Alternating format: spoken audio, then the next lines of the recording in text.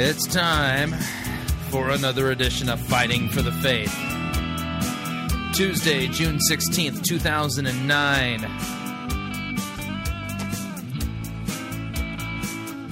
Oh boy, have we got a lot to do today. I'm beginning to think that I've become like the Energizer Bunny of radio, or Christian discernment radio, Christian radio in general. Too much to do, I can't say no to everything. Oh man.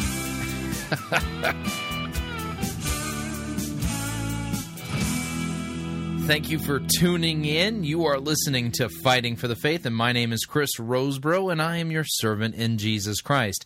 This is the program that dishes up a daily dose of biblical discernment, the goal of which is to get you to think biblically, to get you to think critically, to compare what people are saying in the name of God to the Word of God, and to help you correctly discern law and gospel. Why is that important? Well, because the law doesn't save. The gospel does. All right, we got just looking at the list here today. I'm excited about today's program, by the way. I'm going to do something we haven't done before. We're going to breathe some life into a historical sermon. Yeah, that's right. Today's sermon review, I'm talking about the end of the program, or the last part of the program first. Today we're going to be reviewing a sermon by Martin Luther. Yeah. Now you're thinking, well, Martin Luther doesn't have a website. He doesn't even have an active church at the moment. He's been dead for a long time. Okay, if you would allow me to put it this way. I'm going to be preaching, if you would, a sermon by Martin Luther. The name of the sermon is The Twofold Use of Law and Gospel. The sermon itself is almost an hour long. I kid you not. I will try to interrupt myself as little as possible, and so that that there's a distinction between the sermon itself and any commentary that I might give. What I will be doing, what I did is I recorded the sermon earlier today, and I put it through an effects loop on my on our soundboard here, so that it sounds like I'm preaching in some kind of an echoey cathedral kind of thing. Yeah, so I'll be ascending to the Fighting for the Faith cathedral pulpit, and we'll be preaching a sermon to you, which was originally delivered by Herr Luther. And it's a fantastic sermon. In fact, it's the perfect antidote to the poison that we heard yesterday by Mark Beeson on the God is Waiting on You sermon. That was a perfectly wretched sermon for so many reasons, but it was all law and no gospel, and this guy completely misses the whole point of Scripture. And Luther's sermon here on the twofold use of law and gospel, this sermon just nails it. That's the best way I can describe it, so I'm really excited about the end of the program. So you're going to want to stay tuned for hour number 2 of Fighting for the Faith, and you'll hear Luther and my attempt at Christian preaching. We won't comment on my delivery. Okay, today's program, I've got an email here regarding Rob Bell. We're going to talk about that. We got persecution news that we're going to be talking about today. A teacher who was sacked for having a Bible on his desk in Ohio is suing the school district that hired him or fired him. A Christian man is raped, murdered, and for refusing to convert to Islam. This occurred in Pakistan. And then we got news out of Australia. Sex workers have stormed a Salvation Army Red Shield appeal launch.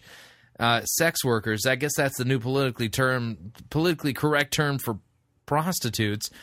And we're going to be reading a really bad devotional that was posted on the Christian Post called Self-Belief.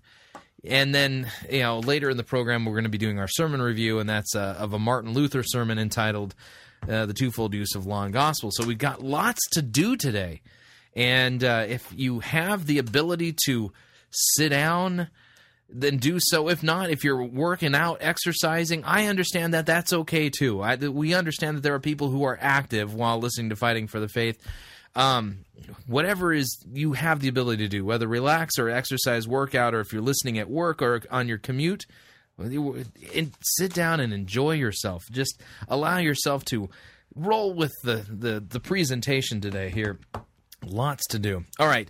Got an email from a gentleman by the name of Brian. I don't know where Brian is from, but he says, Chris, I have been listening to your critique of Rob Bell. Now, my immediate question would be, well, we've critiqued Rob Bell more than once, 3 to 4 times that I'm aware of, just from my memory. But then again, I'm getting older and can hide my own Easter egg, so we may have done more. But it's at least 3, potentially 4 times we've critiqued Rob Bell. He says, I don't know the history of your dispute with him, but I'm curious why you're so vehemently opposed to him. If we are both members of Christ's body, why do we attack one another? Maybe Rob Bell isn't perfect. Maybe you aren't perfect. But aren't you both trying to point people to Christ, his death, and the salvation offered through his death and resurrection? I've heard a lot. So you don't have to tell me how Rob Bell is wrong. What I'm curious about is why you are right to cut down a fellow believer. Well, Brian, here, let's do a little bit of biblical work here and just make a point. And I'm not attacking Rob Bell personally. A personal attack of Rob Bell would go something like this. I think Rob Bell is a gunky head, and his mom dresses him funny, and I don't like his glasses. I think his taste in glasses is just bleh. See, that's a personal attack, okay? I don't engage in personal attacks here. What I do is compare what people are saying in the name of God to the Word of God. Now, let me give you a little bit of biblical backing for why this is important. I understand that Rob Bell says that he's a Christian brother. However, I do not, based upon my reading of Rob Bell's books, my listening to his sermons, and following him in the news, I do not believe that he is pointing people to the same gospel that I'm pointing people to. I believe Rob Bell preaches and teaches a different gospel. He twists the Word of God, he's redefined it, rethunk it, and he's an emergent. He is not preaching the same gospel that I preach. Now, that leads to an issue. We can both be wrong, but both of us cannot be right. Okay, so let me just read to you here a couple of things here. Paul, writing to Timothy, he says, 2 Timothy chapter 4, verse 1, he says, I charge you in the presence of God and of Christ Jesus, who is to judge the living and the dead, and by his appearing in his kingdom, to preach the word. Be ready in season and out of season, reprove, rebuke, and exhort with complete patience and teaching. The job of, Christian teachers, if you would, pastors and teachers alike, is to preach the word, reprove, rebuke, and exhort. The Christian ministry doesn't just involve building up. At times, it involves tearing down. Let me read you another passage from Titus. We read, starting at verse 7, an overseer as God's steward must be above reproach. He must not be arrogant, quick-tempered, or a drunkard, or violent, or greedy for gain, but hospitable, a lover of good, self-controlled, upright, holy, and disciplined. He must hold firm to the trustworthy word as taught, so that he may be able to give instruction in sound doctrine, and also to rebuke those who contradict it. For there are many who are insubordinate, empty talkers, and deceivers, especially those of the circumcision party. They must be silenced, since they are upsetting whole families by teaching for shameful gain what they ought not to teach. Okay? So understand this. The job of Christian teachers and pastors is to not only proclaim the Word of God, but where there is false doctrine, to silence those who are preaching false doctrine. And I do not think I'm going out on a limb here at all, and I will stand by this assessment. Rob Bell teaches a different gospel, and the things that he says are not in accord with what Scripture teaches. He preaches a gospel of works righteousness based upon a social gospel. He has women preaching from his pulpit who preach that the Holy Spirit is feminine, and there's just problems galore in what Rob Bell is teaching.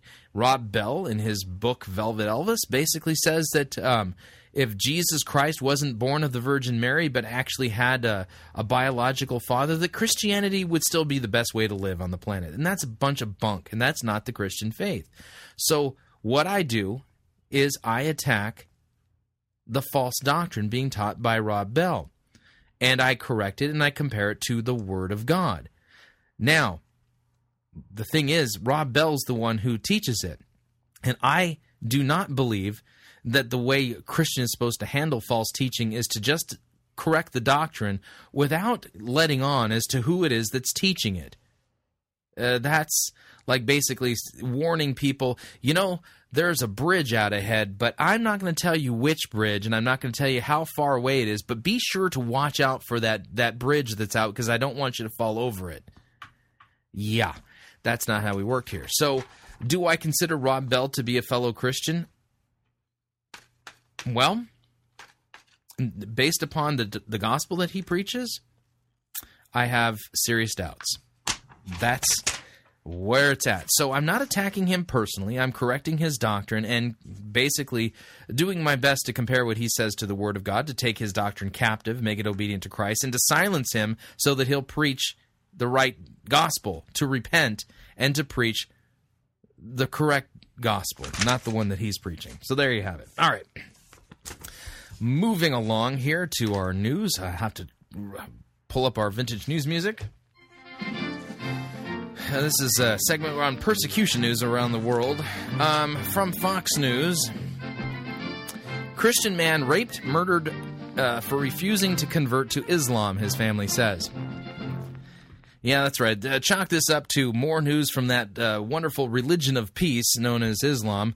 This is written by Nora Zimmett from FoxNews.com. It's a young Christian man was raped and brutally murdered in Pakistan for refusing to convert to Islam, and police are doing nothing about it. The victim's brother and minister told FoxNews.com. Pakistani police reportedly found the body of Tariq Leto Masi Gowri, I think these names, a 28-year-old university student in Sargodha, Pakistan, lying dead in a canal outside of a rural village in Punjab province on May 15th.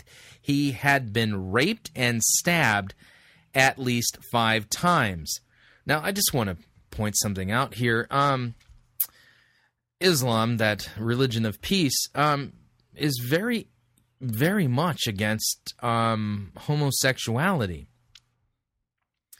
Wouldn't a Muslim man who engaged in raping a Christian man be guilty of engaging in homosexual behavior? Yeah, I think so. I think that kind of shows the hypocrisy here of the religion of peace. The family believes Leto Gowri was murdered by the brothers of his Muslim girlfriend, Shazi Chima, after they found him in a compromising sexual position with their sister. The Reverend Harun Bhatti, a Christian clergyman in the village and a friend of the Gowri family, said Chima's 3 brothers came to Leto Gowri's house on May 11th and gave him an ultimatum: marry their sister and convert to Islam. Gowri agreed to the marriage but refused to accept Islam, and the brothers kidnapped him at gunpoint and drove him to a remote farmhouse where they tortured, raped, and murdered him. Now, wouldn't rape by another man count as a compromising sexual act? On that farmhouse, 4 days there, we all, Christians and family, were searching for him, the Reverend Bhatti said.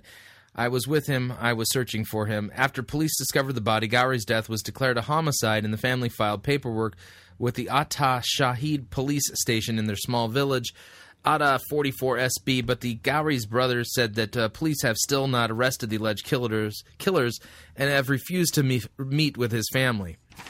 Apparently, the members of the religion of peace, if they are in law enforcement, are not interested in civil justice when one of their own is guilty of murder. But one embassy official questioned the truth of the report. On the face of it, this appears to be exaggerated, said Pakistani official who asked not to be named. This does not happen over there. Really? Okay.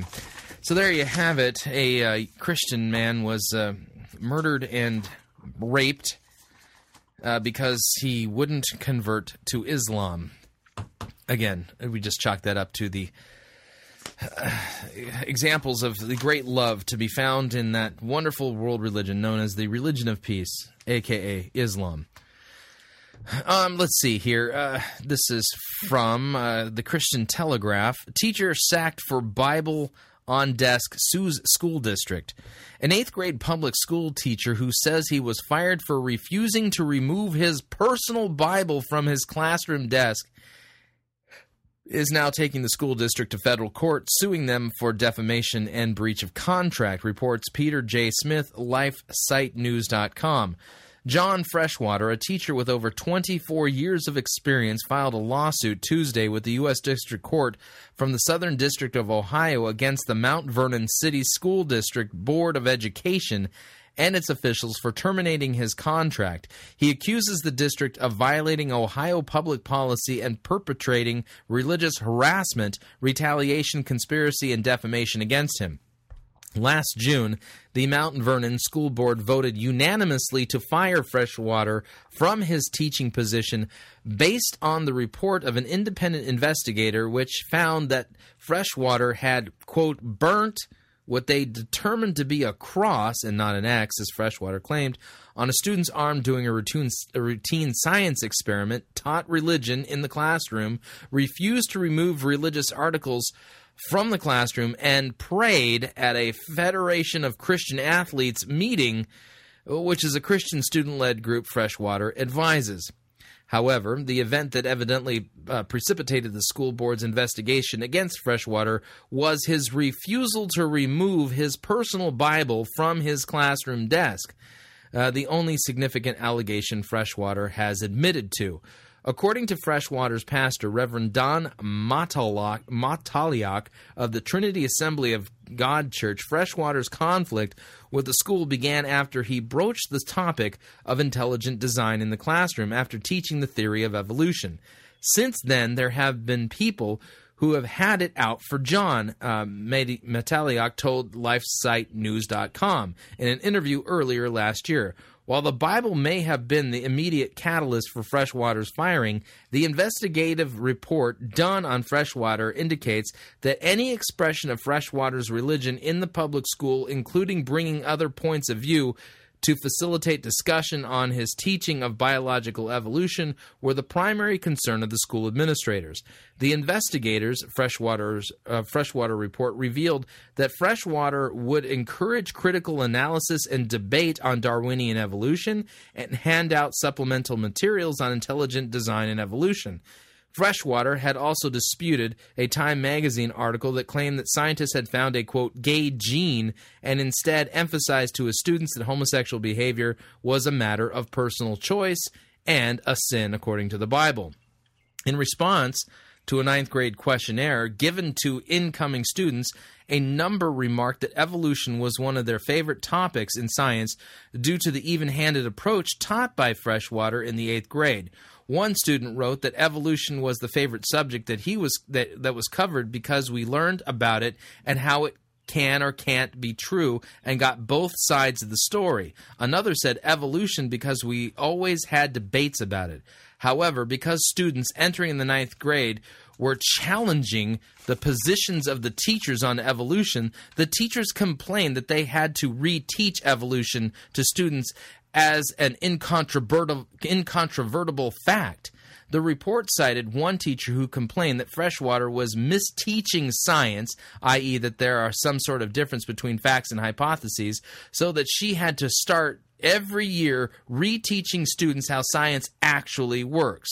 According to Christian Educators Association International, public school staffers in Mount Vernon were ordered this school year by school administrators to remove all religious material and displays from their rooms. Quote, I am pleased to see public school teachers like John Freshwater willing to go outside his comfort zone and fight for the religious freedoms our forefathers guaranteed us through the U.S. Constitution, said Finn Larson about the case, CEIA's executive director. It's imperative that all Christian educators, students, and parents be willing to step forward and insist on their rights, or those rights will slowly be forfeited.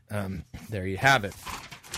Just by way of comment, I don't have a problem with any teacher who wants to keep a Bible on his desk, and it's absolutely correct and right and salutary that when it comes to the theory of evolution, that in the name of science, that there be debate on this issue and that all sides be considered, because the evidence does not suggest that evolution is an incontrovertible fact. But what's happened here? Well, in the Mount Vernon School District, they've basically taken the side that you will toe the line and you will indoctrinate the students in Mount Vernon School District according to what we say, and there will be no deviation and no discussion of the matter, or else. My hope is that Freshwater is successful in his lawsuit and that those folks in Ohio learn a lesson. Oh, man. Just got to tell you. All right, one of the more stranger news stories here. We read from the Courier Mail in Australia. Sex workers storm Salvation Army Red Shield appeal launch. This one's all kinds of fun as far as the story goes. The Salvation Army has apologized over an advertisement published in newspapers on Friday, which has outraged sex workers. Okay, I got a question for our Australian listening audience. Is prostitution legal in Australia? No, I asked the question because this news story, I don't think it is. I'm pretty sure I'm pretty sure that prostitution is not legal in Australia. I may be wrong. You just never know in this day and age. But let me see if I have this right. This news agency, the Courier Mail in Australia, is not naming them prostitutes, but sex workers. Do they have a union? Do these sex workers, do they have a union, health benefits, things like that? I mean, sex worker it makes it sounds like, hey, these are people who have a legitimate vocation, and that vocation involves sex for money. It doesn't take a lot of skill. This is something that anybody can do. And these are, again, I'm taking issue with the term sex worker here. The Salvation Army band trumpeted sex workers with placards and red umbrellas stormed the launch of its Red Shield appeal, that campaign in Sydney. The Australian Sex Workers Association, the Scarlet Alliance. Australian Sex Workers Association. Maybe they do have a union. The Australian Sex Workers Association, the Scarlet Alliance, was protesting over the Salvos ad in newspapers that drew attention to its rehabilitation efforts. The ad told the story of Rick, saying to get Rick out of prostitution, we had to resort to smuggling.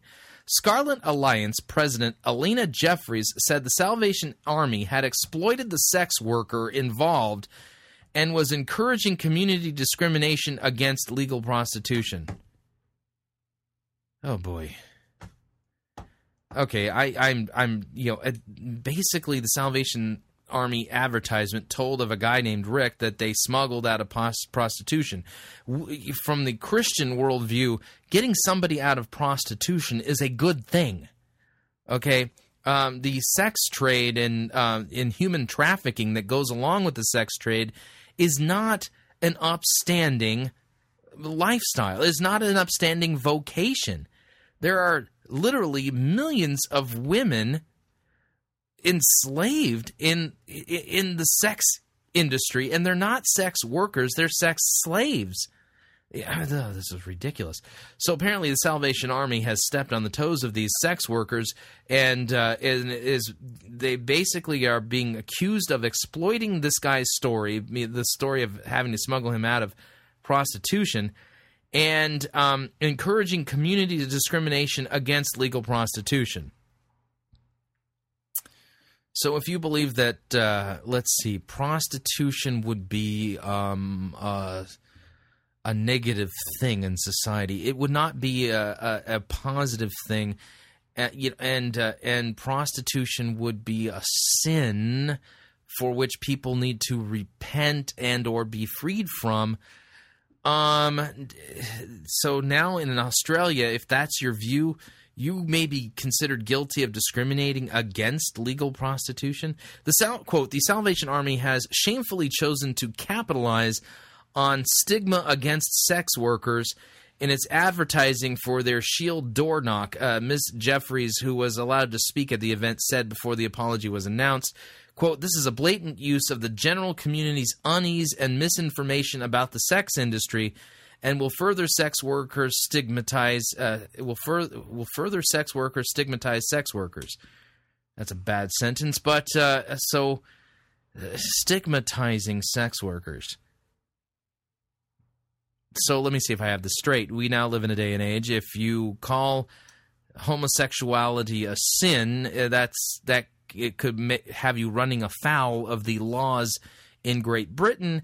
And if you claim that prostitution is sinful and something that people need to be freed from, released from, that's now you may be guilty of stigmatizing sex workers. Just by way of question, sex worker, I mean, again, it just makes it sound like it's just okay. I mean, which of you parents out there would be proud to say, my daughter is a sex worker? I mean, should there be college courses that teach people how to ascend the ranks in the sex worker industry? I mean, if we don't want to stigmatize it, I mean, then we should embrace it and be teaching it, right? What is going on in Australia to where they want to embrace prostitution and make it sound like being a sex worker is a legitimate vocation for any person, yet alone my own daughters? Oh, boy. All right, let's see here. Okay. Another member of the Scarlet Alliance, Kelly, said the Salvation Army failed to help sex workers when they needed help, and Rick's story was akin to kidnapping. The majority of sex workers do not need rescuing, and the Salvation Army has not assisted sex workers when we have needed support. Instead, they are using us to get donations, she said. Salvation Army spokesman Major General Philip Maxwell, salute when you hear that, said the organization apologized for the offense caused and had withdrawn the advertisement. The protest overshadowed the launch of the Army's annual door knock appeal supported by General Peter Cosgrove and former world motorbike racing champion Mick Doohan. The Salvation Army says that 1 million Australians find themselves in crisis each year and turn to a charity organization. At the launch, Major Brad House urged people to donate any money they could during the appeal. Quote, we rely on the public to help us. The gaps are growing. There's a lot of uncertainty out there, he said. Every donation makes a huge difference. General Cosgrove said that the Salvation Army played an essential part in helping those in need in Australian society. Quote, when times are tough, look around and there you'll see the Salvo. That will be the Salvation Army. And it's not just through particular incidents, floods, cyclones, mining disasters, etc.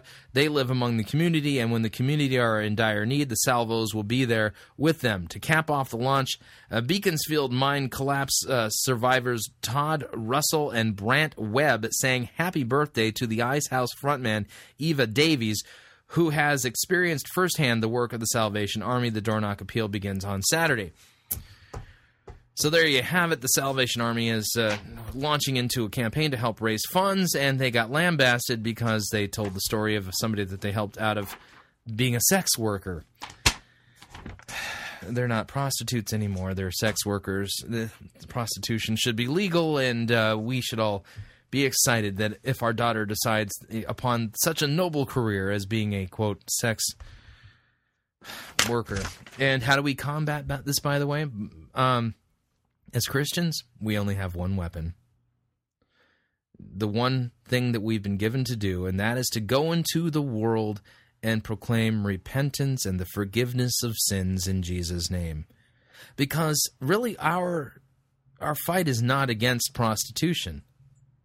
Our fight is to get the message of the gospel to prostitutes so that Christ will grant them repentance and forgiveness of sins for what they've done, including the sin of fornication, adultery, prostitution, whatever you want to call it, because there were plenty of former prostitutes who listened to and received the forgiveness of sins when Jesus was alive here on earth. All right, we're up on our first break. When we come back, we're going to be listening, or I'm going to be critiquing a devotional from the Christian Post entitled Self-Belief. And then we're going to get into our sermon review. Hopefully we can start it before we launch into the second hour, because our sermon is really long. It's like really long, but don't let that deter you. It's a fantastic sermon, and one that you definitely want to hear. If you would like to email me, you can. Talkback@fightingforthefaith.com. That's talkback@fightingforthefaith.com, or you can ask to be my friend on Facebook. In fact, you can look me up there, facebook.com/Pirate Christian. And if you want to follow me on Twitter, my name there, by the way, is Pirate Christian. You can follow me and receive our subversive microblogging tweets. We'll be right back.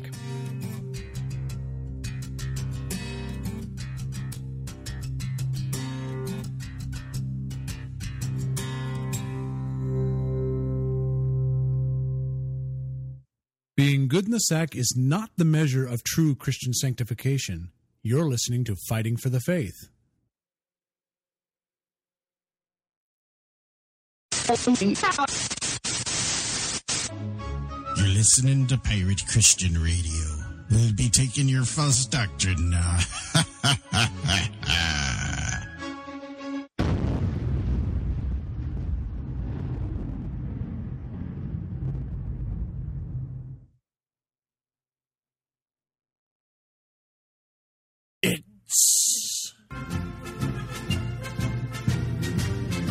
Monty Python's Flying Circus Church.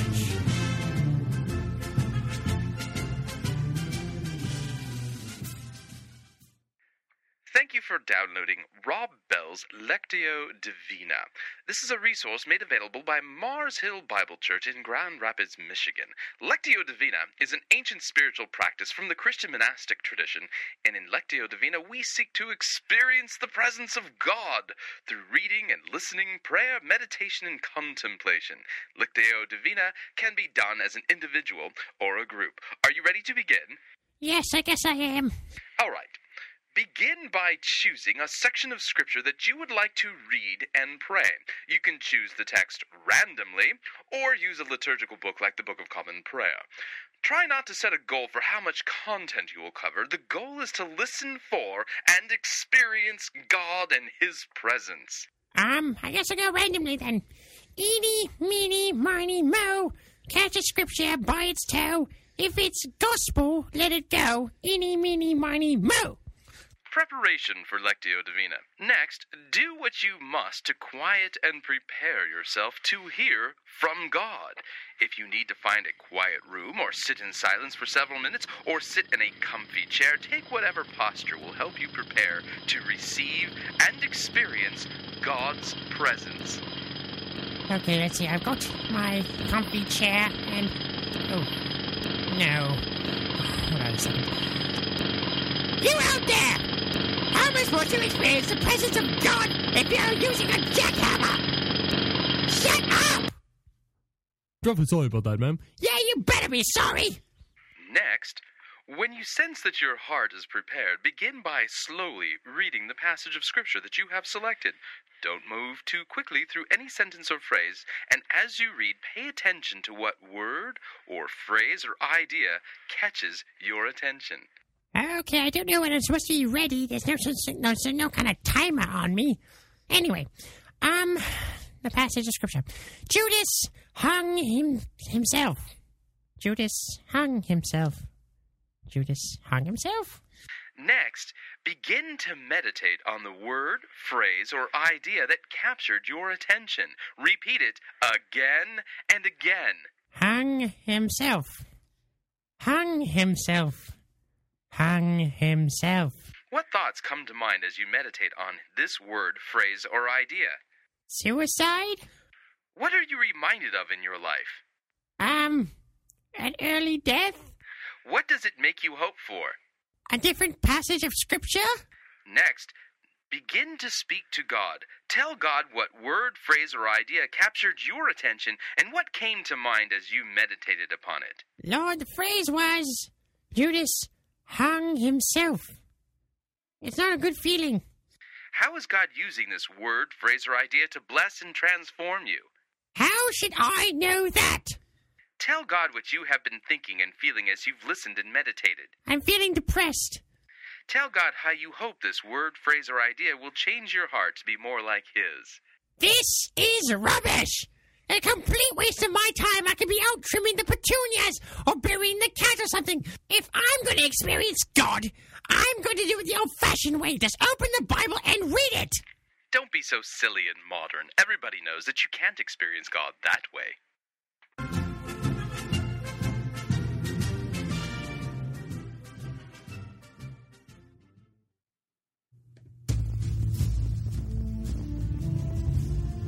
We live in a time when there are full-out attacks against the gospel and sound biblical doctrine. One particular threat that you need to know how to protect yourself from is the attack against the doctrine of the penal substitutionary atonement. J.I. Packer called this doctrine the heart of the gospel, and this doctrine is now being openly attacked by liberals and emergents alike. This is why Pirate Christian Radio is featuring the book Pierced for Our Transgressions, Rediscovering the Glory of Penal Substitution.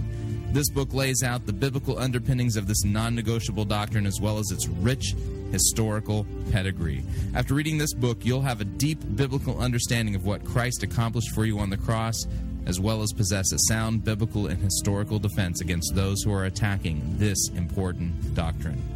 Pierced for Our Transgressions is available at piratechristianradio.com and is only $25 plus $4 shipping and handling, and all proceeds help to support Pirate Christian Radio. So log on to piratechristianradio.com and order your copy today.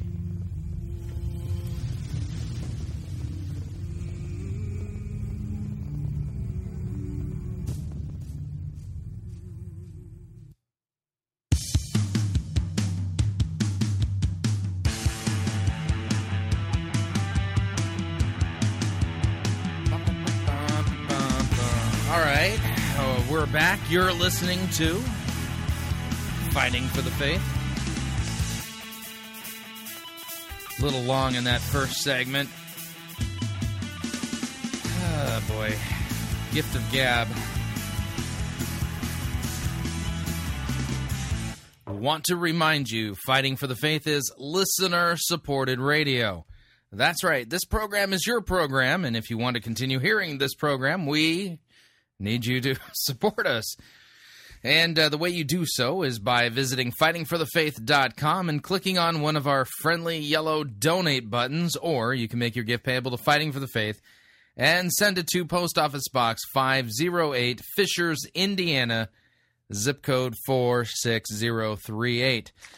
All right, moving along here, just so you know what's coming up here, we're going to talk about this devotional, this article in the Christian Post, which, by the way, I don't think this is Christian, and we'll talk about that, and it's called Self-Belief, and then we're going to dive into a review of a sermon by Martin Luther on the twofold use of law and gospel, and by way of weird Twilight Zone kind of thing, I had to preach the sermon before I can review the sermon, so you're going to hear me preaching, which is kind of weird. So it's going to be strange because I'm going to be interrupting myself if I comment. And I think what I'll do is I'll make the sermon available by itself as a separate audio file on the podcast. For those of you who subscribe via iTunes, you'll be able to get the sermon alone.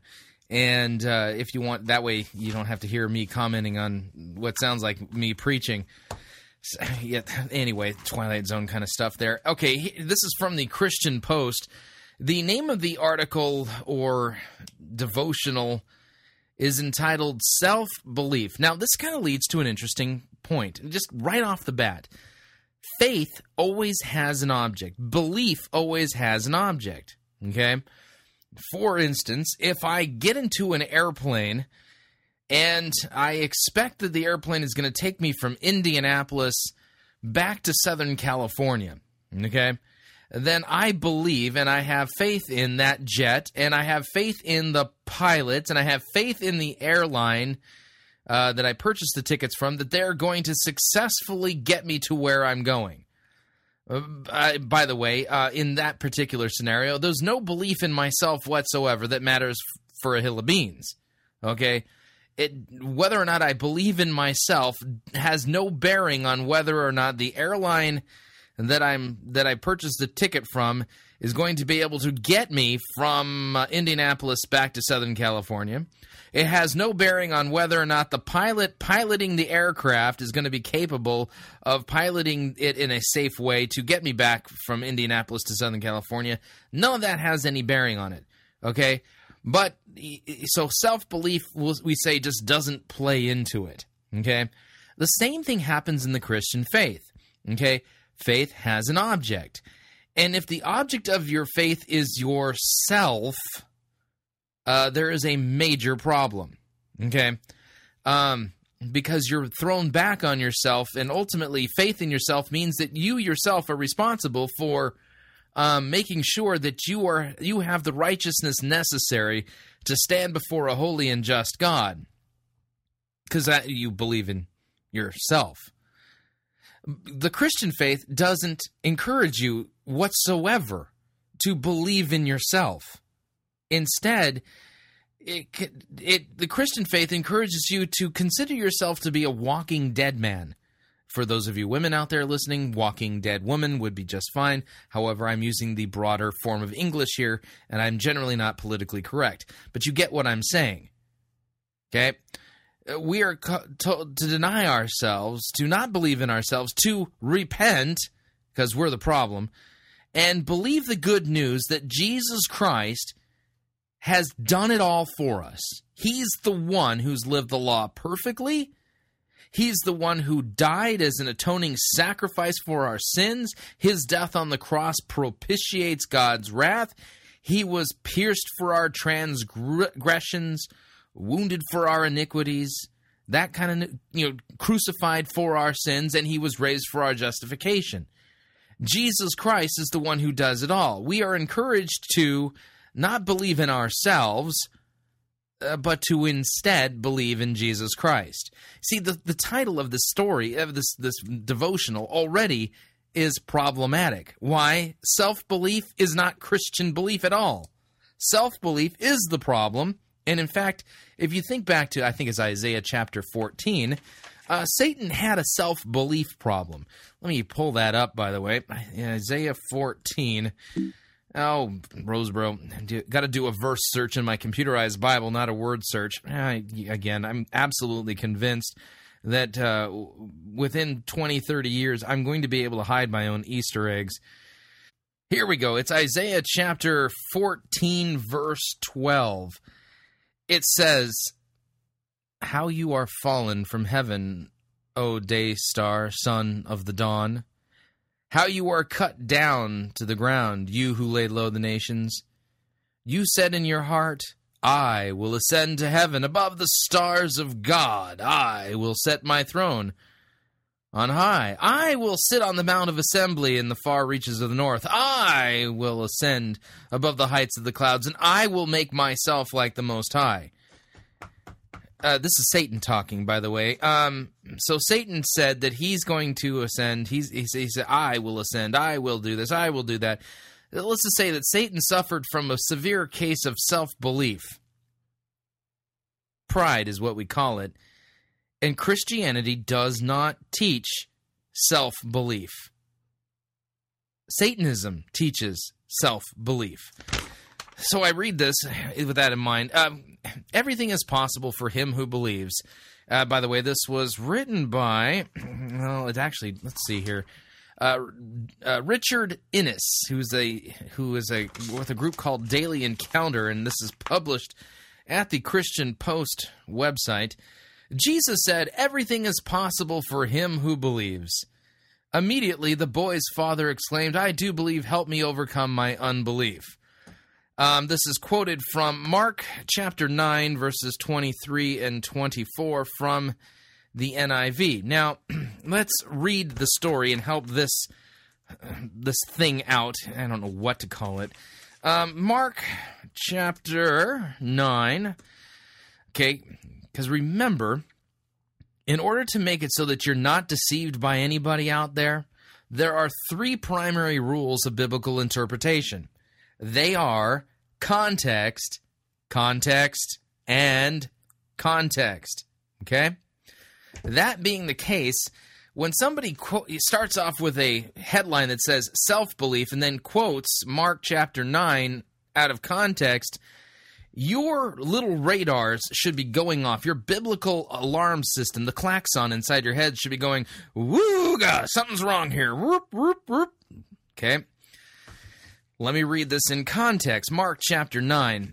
And when the disciples came to the disciples, they saw a great crowd around him and the scribes arguing with them. This is, by the way, right after Jesus' transfiguration.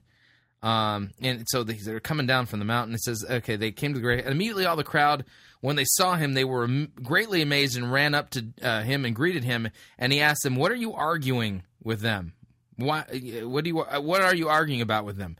Someone from the crowd answered him, "Well, teacher, I brought my son to you, for he has a spirit that makes him mute. And whenever it seizes him, it throws him down, and he foams and grinds his teeth and becomes rigid. So I asked your disciples to cast it out, and they were not able." And Jesus answered them, "O faithless generation, how long am I to be with you? How long am I to bear with you? Bring him to me." And so they brought the boy to him, and when the spirit saw Jesus, immediately it convulsed the boy, and he fell on the ground, and he rolled about, foaming at the mouth. Okay? This is an interesting story in the fact that if this were happening today, Jesus could potentially get sued. Why? Because here you got this kid having a seizure, and Jesus doesn't do anything about it immediately. So here you got this kid rolling around, foaming at the mouth, having a seizure, and Jesus turns to his father and says, "How long has this been happening to him?" Keep in mind, the kid is having a seizure. And he said, "Well, from childhood, and it has often cast him into the fire and into water to destroy him. But if you can do anything, have compassion on us and help us."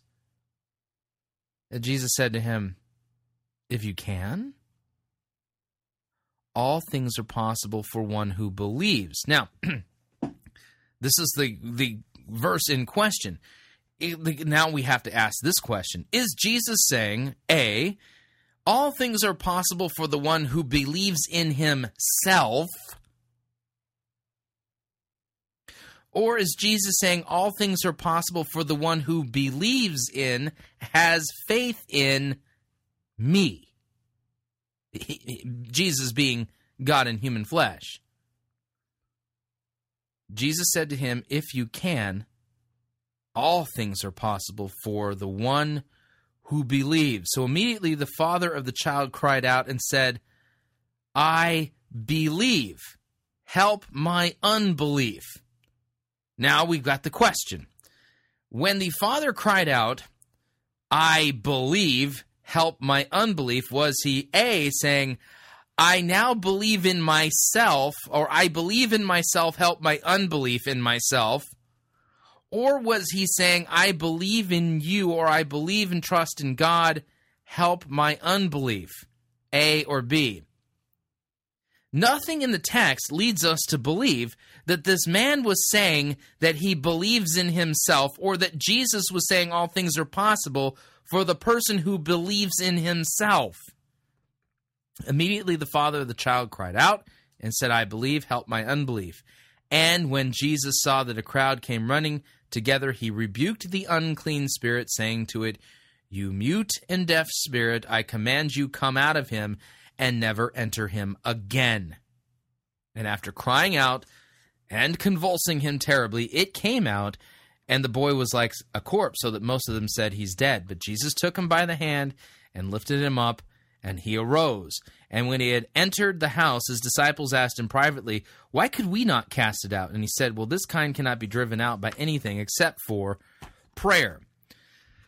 So there we are. That's the text in context, and we now have to ask the interpretive question, was Jesus prompting this father to have belief in himself or belief in him? That is, Jesus. Like I said, if you're going to go with the second one, that Jesus was prompting this guy to have belief in himself, you'd have to find other passages of Scripture that say that believing in yourself is the thing that we Christians need to be doing, or that people need to be doing. So let's just do a little bit of biblical work here. What I'm going to do here, I'm doing a word search, and we're going to take a look and see if we can find some passages that say anything about believe in self. Here we go. Believe in yourself. Ready? Nothing. Okay? Let's do a believe in me. Hang on a second. Let's see. Matthew chapter 18, Jesus speaking. He says, Whoever receives one such child in my name receives me, but whoever causes one of these little ones who believes in me to sin, it would be better for him to have a millstone fastened around his neck and for him to be drowned into the depth of the sea. Okay, so here we got Jesus saying that he wants people to believe in him. Now, here's funny enough, that is also cross-referenced in Mark chapter 9, which we just read. John chapter 16, concerning sin, because they do not believe in me. Hey, that's talking about the Holy Spirit. Let's do a little context on that one. Hang on a second. Mark chapter 16, verse 9 is the one we want, but listen to this. Jesus says, But now I'm going to him who sent me, and none of you ask, Where are you going? But because I have said these things to you, sorrow has filled your heart. Nevertheless, I tell you the truth. It is to your advantage that I go away. For if I do not go away, the Helper will not come to you. But if I go, I will send him to you, and when he comes, he will convict the world of sin and righteousness and judgment concerning sin, because they do not believe in me. So the Holy Spirit's going to come and convict the world of their lack of belief in Jesus, not about their lack of belief in themselves. Let me see here. Believes in. Okay, I'm going to do a little bit. I'm going to expand the search out here in my computerized Bible, which allows me to do some work like this. Let's see. And, okay, Jesus said, the time is fulfilled. The kingdom of God is at hand. Repent and believe the gospel. That's Mark chapter 1:15. Let's see. And let's see, John chapter 1, verse 12, but to all who received him, who believed in his name, that's Jesus, he gave the right to become children of God. Let's see, whoever believes in him may have eternal life, John 3:15, for God so loved the world, this is John 3:16, that he gave his only son, that whoever believes in him, that's Jesus, should not perish but have eternal life. I'm doing all of this work here because this little devotional in the Christian Post is entitled Self-Belief, and it quotes Mark chapter 9, verses 23 and 24, with the implication that Jesus is saying that everything is possible for him who believes, and the Father exclaiming, I do believe, help my unbelief, that this is about self-belief. It isn't at all. We continue with the editorial news story. What do you want to call this thing? A devotional. Today I want to talk to you about having a healthy, not conceited belief in yourself and in God's purpose for you. Yeah, that's the opening sentence after the opening verse by Richard Innes of A Daily Encounter. He says he wants to talk to you about having a healthy, not conceited belief in yourself. Dr. Joyce Brothers, because everybody knows that Dr. Joyce Brothers is one of the authors of Scripture, well-known author and psychologist, says, quote, An individual's self-concept, what he believes about himself, is the core of his personality. Is Dr. Joyce Brothers inspired by the Holy Spirit to write such things? It affects every aspect of human behavior, the ability to learn, the capacity to grow and change, the choice of friends, mates, and careers. It's no exaggeration to say that a strong positive self-image, that's self-belief, is the best possible preparation for success in life. Really? Let me continue reading. A healthy self-belief is not egotistic, quote, I'm the greatest attitude. Such an attitude is self-deception and a cover for deep insecurity and self-unbelief. Believing in yourself includes knowing and accepting your weaknesses as well as your strengths, and believing with God's help, you can overcome your weakness and develop and use your strengths. Really, with God's help, I can overcome my weaknesses and develop and use my strengths. I don't think so. This is not what Scripture teaches at all. This devotional entitled Self-Belief at ChristianPost.com is not teaching biblical Christianity. This is something completely different. We continue. One very successful woman, a well-known entertainer, didn't have much going for her. She would not have won a beauty contest, and at age 38, she was living on welfare. After reading Claude Briston's The Magic of Believing and beginning to believe in herself, Phyllis Diller's life took a dramatic turn.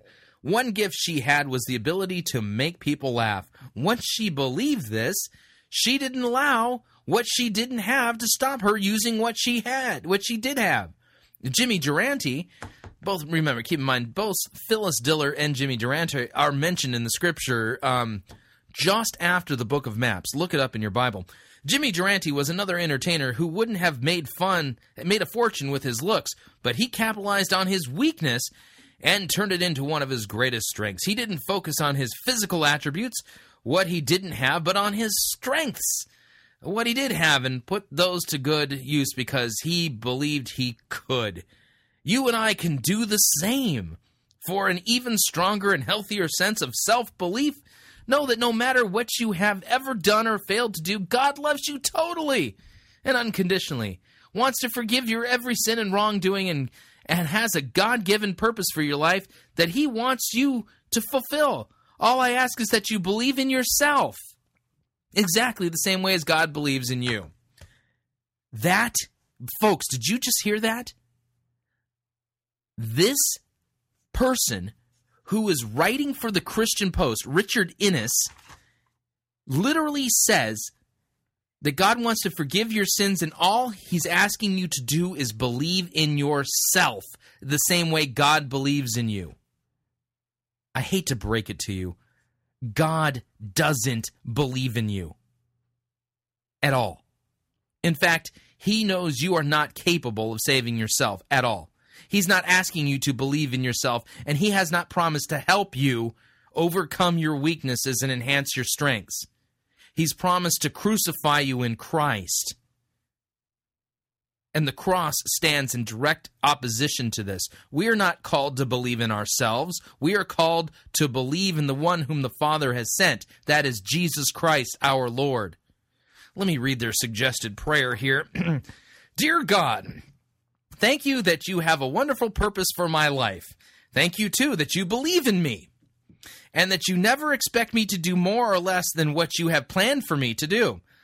Like the Father in today's scripture text, I do believe. Help me overcome my unbelief. Thank you for hearing and answering my prayer. Gratefully in Jesus' name, amen. Yeah, I hate to say that. This is one of those few prayers that if you prayed this, you might actually go to hell. Again, nowhere in Scripture are we called to believe in ourselves. We are called to believe in and trust only in Jesus Christ. Trusting in yourself is a formula for disaster, eternal disaster. For you will stand before the Father in judgment on the judgment day, fully naked, because your righteousness is as filthy rags, and you will have to give an accounting of your life. Or, if you want to abandon self-belief and do the biblical thing, repent, and trust in Jesus Christ alone for your salvation, you believe in Him, then you are clothed with the righteousness of Christ, and you can stand on the day of judgment and not have to fear God's wrath. Instead, you will be lovingly and warmly embraced in Jesus' arms and be told, "Well done, thou good and faithful servant." Not because you are a good and faithful servant who believed in himself, but because you knew from Scripture that you were the problem and belief in self is the problem, and instead you repented of this worldly way of thinking, of this satanic way of thinking, and instead put your trust in Christ. Anyway, man, I can't believe that got published on a Christian website. What is happening to Christianity? All right, we're going into our second break. When we come back, you're going to hear me reviewing a sermon preached by Martin Luther. Well, actually, it was originally preached by Martin Luther. I had to preach it so that I can review it. On the twofold use of law and gospel, you definitely do not want to miss this sermon review. Now, if you'd like to email me, you can. Talkback at fightingforthefaith.com, or you can look me up on Facebook. My Facebook URL is facebook.com/Pirate Christian. And Pirate Christian is my name also at Twitter. You can look me up and follow me there and receive our subversive microblogging tweets. We'll be right back.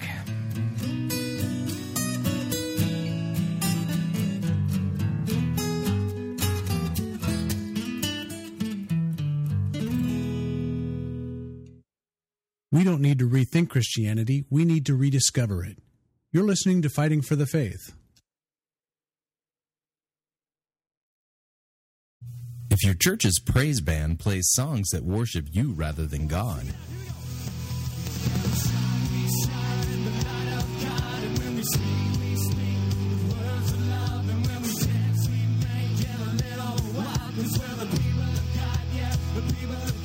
then you might need a new church. If your church's praise band plays songs that worship you rather than God, and your pastor always preaches the law but never the gospel, you see, it takes more than belief. It takes more than faith to really please God. then you might need a new church. If your church's praise band plays songs that worship you rather than God, your pastor always preaches the law but never the gospel, and your pastor cares nothing about you personally, we have people come to this church going, "I want a church where I can know the pastor. I could never go to a church where I can know the pastor." You need to leave. I don't have time. I love my wife, I love my kids, and I will not sacrifice my family on the ministry altar so I can come eat food that I don't like and hang out with people that make me uncomfortable. and then you might need a new church. If your church's praise band plays songs that worship you rather than God, your pastor always preaches the law but never the gospel, your pastor cares nothing about you personally, and Jesus and the Bible only make cameo appearances during the sermon, I heard a story about a farmer that had an old mule that had fallen into an empty well. It was about 40 or 50 feet deep, and the farmer was so disappointed. He really loved this old mule. then you definitely need to find a real church. This has been a public service announcement from Pirate Christian Radio.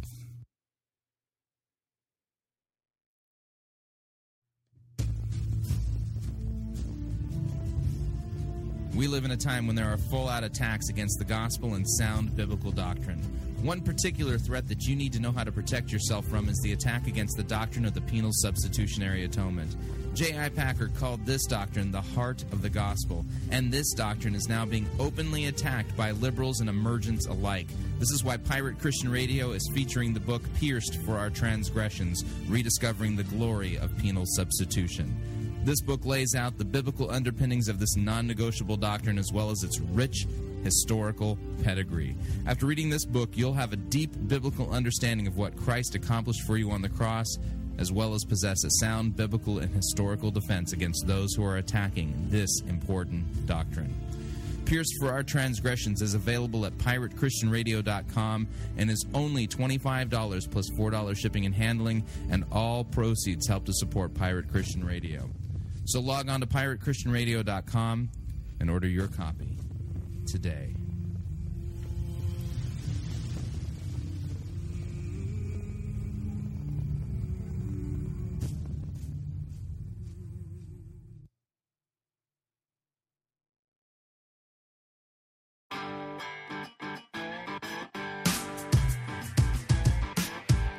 All right, we're back. You are listening to Fighting for the Faith.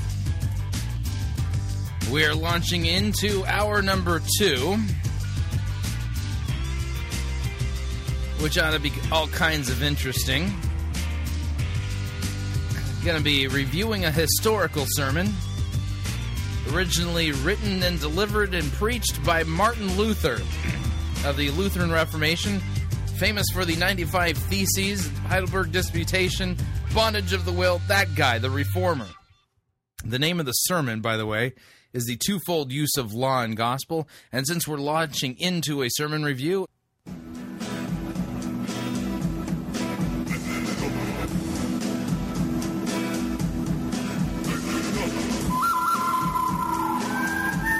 that's right, our sermon review music from the good, the bad, the ugly.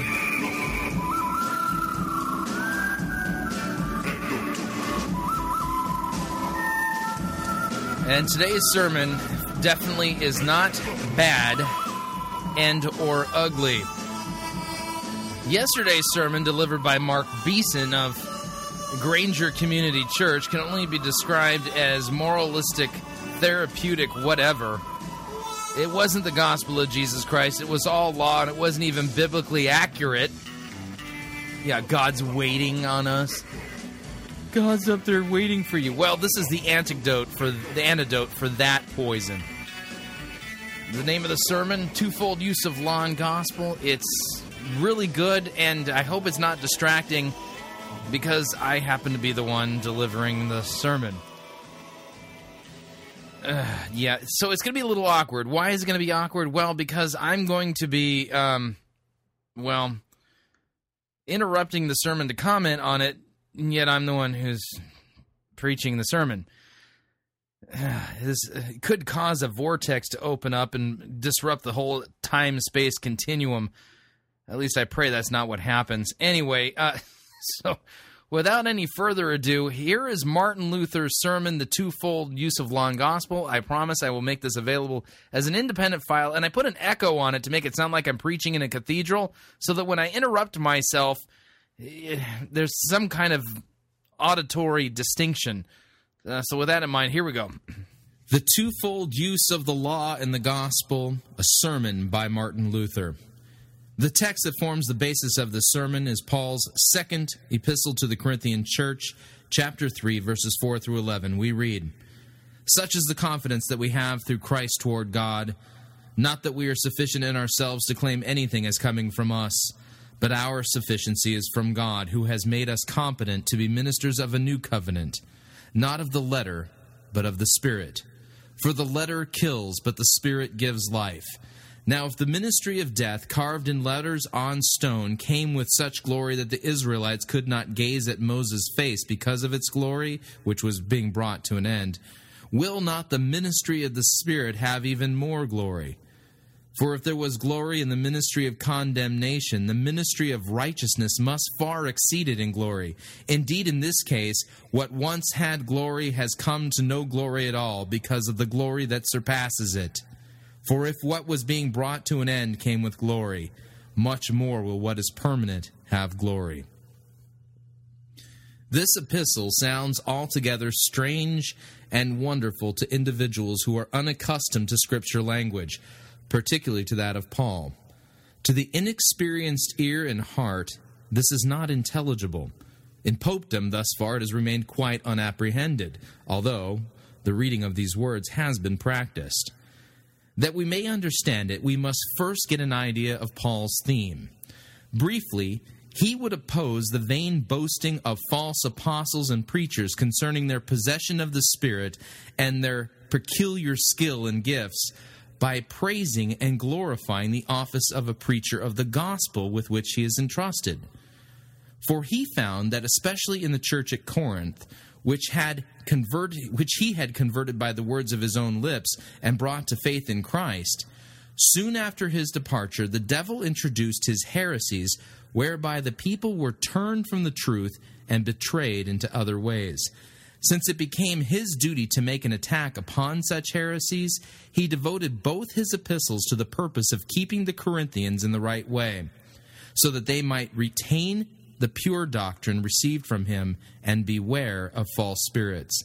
The main thing which moved him to write his second epistle was his desire to emphasize to them his apostolic office of a preacher of the gospel, in order to put to shame the glory of those other teachers, the glory they boasted with many words and great pretense.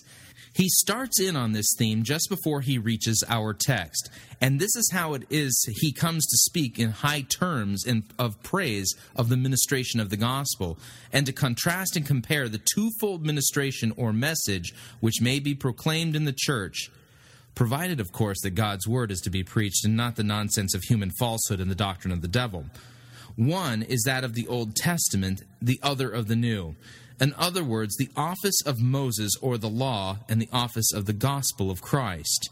He contrasts the glory and the power of the latter with those of the former, which, it is true, is also the word of God.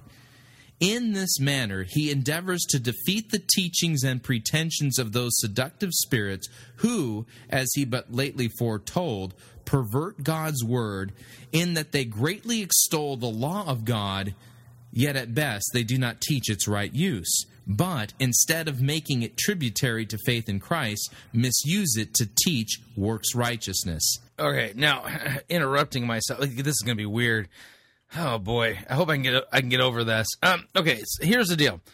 Listen to what's going on. Luther already is talking about those people basically saying if they're even preaching God's word. Luther could have preached this sermon today.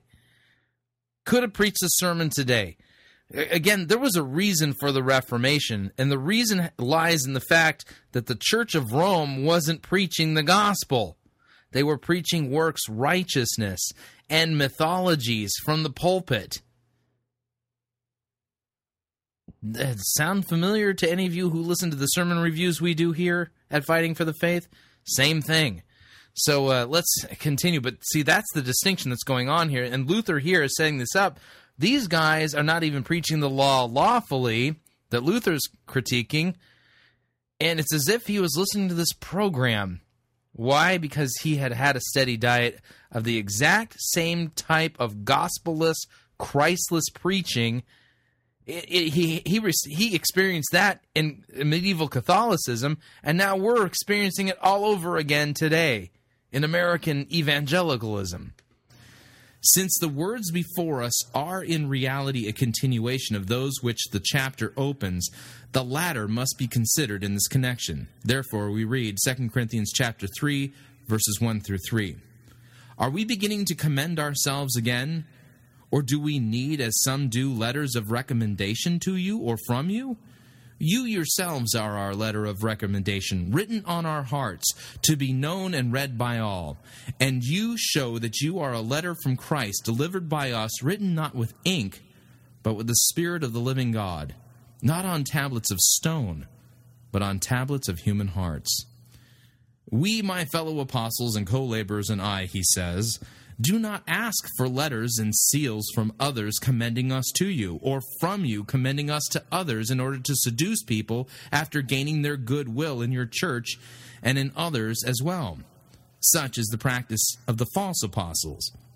And many even now present letters and certificates from honest preachers and churches, and make them the means whereby their unrighteous plotting may be received in good faith. Such letters, thank God, we stand not in need of, and you need not fear we shall use such means of deception. For you are yourselves the letter we have written, and wherein we may pride ourselves, in which we are present everywhere. For it is a matter of common knowledge that you have been taught by us and brought to Christ through our ministry. Inasmuch as his activity among them is his testimonial, and they themselves are aware that through his ministerial office he has constituted them a church, he calls them an epistle written by himself, not with ink and in paragraphs, not on paper or wood, nor engraved upon the hard rock as the 10 Commandments written upon tables of stone, which Moses placed before the people, but written by the Holy Spirit upon fleshly tablets, tables, hearts of tender flesh. The Spirit is the ink or the inscription, yes, even the writer himself. But the pencil or pen and the hand of the writer is the ministry of Paul. This figure of a written epistle is, however, in accord with Scripture's usage. Moses commands in Deuteronomy chapter 6, verses 6 through 9, 11, and 18, that the Israelites write the 10 Commandments in all places where they walked or stood, upon the posts of their houses and upon their gates, and even have them before their eyes and in their hearts. Again, Proverbs chapter 7, verses 2 through 3, Solomon says, "Keep my commands and my law as the apple of your eye.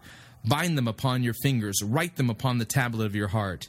He speaks as a father to his child when giving the child an earnest charge to remember a certain thing. "Dear child, remember this, forget it not, keep it in your heart." Likewise, God says in the book of Jeremiah the prophet, "I will put my law in their inward parts, and in their heart I will write it." Here, man's heart is represented as a sheet, or a slate, or a page. Upon is written the preached word. For the heart is to receive and securely keep the word. In this sense, Paul says, "We have by our ministry written a booklet or a letter upon your heart, which witnesses that you believe in God the Father, the Son, and the Holy Spirit, and have the assurance that through Christ you are redeemed and saved." This testimony is what is written on your heart. The letters are not characters traced with ink or crayon, but the living thoughts, the fire, and the force of the heart. Note further that it is his ministry to which Paul ascribes the preparation of their heart thereon and the inscription which constitutes them living epistles of Christ. He contrasts his ministry with the blind fancies of those fanatics who seek to receive and dream of having the Holy Spirit without the oral word, who, perchance, creep into a corner and grasp the Spirit through dreams and directing the people away from the preached word and the visible ministry. I'm going to stop here. Again, it's as if Luther was living today, because we have the same thing going on here. People who claim that they can receive the Spirit without the Word of God. You think of Patricia King and her gang, the John Crowders and the New Mystics and those people token the Holy Ghost. They preach their dreams, yet they don't bring us Christ and Him crucified, and there is no Spirit in what they're doing, at least not the Holy Spirit. But Paul says that the Spirit, through his preaching, has wrought in the hearts of his Corinthians to the end that Christ lives and is mighty in them. After such statements, he bursts into praise of the ministerial office, comparing the message of the preaching of Moses with that of himself and the apostles. He says, "Such confidence we have through Christ to God, not that we are sufficient of ourselves to account anything as from ourselves, but our sufficiency is from God." These words are blows and thrusts for the false apostles and preachers. Paul is the mortal enemy to the blockheads who make great boasts, pretending to what they do not possess and what they cannot do, who boast of having the Spirit in great measure, who are ready to counsel and to aid the whole world, who pride themselves on the ability to invent something new. It is to be surpassingly precious and heavenly thing that they are to spin out of their heads as the dreams of the Pope and monks have been in times past. We do not, Paul says, we rely not upon ourselves or our wisdom and ability. We preach not what we ourselves have invented, but this is our boast and trust in Christ before God, that we have made of you a divine epistle, having written upon your hearts not our thoughts, but the word of God. We are not, however, glorifying our own power, but the works and the power of Him who has called and equipped us for such an office, from whom proceeds all you have heard and believed. It is a glory that every preacher may claim to be able to say in full confidence of heart, "This trust I have toward God in Christ, that what I teach and preach is truly the word of God." Likewise, when he performs other official duties in the church, baptizes a child, absolves and comforts a sinner, it must be done in the same conviction that such is the command of Christ. Okay, listen, he's saying that a Christian preacher is only to preach the Word of God, the thing given to him, not his own imagination, his own inventions. Just reviewing in my mind some of the sermons we've reviewed here at Fighting for the Faith, it seems like Christian preachers, if you can call them that anymore, are preaching anything but the Word of God, and only their own inventions and their own imaginations. He who would teach and exercise authority in the church without this glory, it is profitable for him, as Christ says, that a great millstone should be hung around his neck and that he should be sunk into the depths of the sea. For the devil's lies he preaches, and death is what he effects. Our papists in times past, after much and long continued teaching, after many inventions and works whereby they hoped to be saved, nevertheless always doubted in heart and mind as to whether or not they had pleased God. The teaching and works of all heretics and seditious spirits certainly do not bespeak for them trust in Christ. Their own glory is the object of their teaching, and the homage and praise of the people is the goal of their desires. But Paul says not that we are sufficient of ourselves to account anything as from ourselves. As said before, this is spoken in denunciation of the false spirits who believe that by reason of eminent equipment of special creation and election, they are called to come to the rescue of people, expecting wonders from whatever they say and do. Now we know that ourselves to be of the same clay whereof they are made. Indeed, we perhaps have the greater call from God, yet we cannot boast of being capable of ourselves to advise or to aid men. We cannot even originate an idea calculated to give help. And when it comes to the knowledge of how one may stand before God and attain to eternal life, that is truly not to be achieved by our own work or power, nor to originate from our own brains. In other things, those pertaining to this temporal life, you may glory in what you know. You may advance the teachings of reason. You may invent ideas of your own. For example, how to make shoes or clothes, how to govern a household, how to manage a herd. In such things, exercise your mind to the best of your ability. Cloth or leather of this sort will permit itself to be stretched and cut according to the good pleasure of the tailor or shoemaker. But in spiritual matters, human reasoning certainly is not in order. Other intelligence, other skill and power are requisite here, something to be granted by God Himself and revealed through His Word. What mortal has ever discovered or fathomed the truth that the three persons in the eternal divine essence are one God? That the second person, the Son of God, was obliged to become a man, born of a virgin, and that no way of life could be opened for us save through His crucifixion. Such truth never would have been heard nor preached, would never in all eternity have been published, learned, and believed, had not God Himself revealed it. For this reason, they are blind fools of the first magnitude and dangerous characters who would boast of their grand performances and think that the people are served when they preach their own fancies and inventions. It has been the practice in the church for anyone to introduce any teaching he saw fit.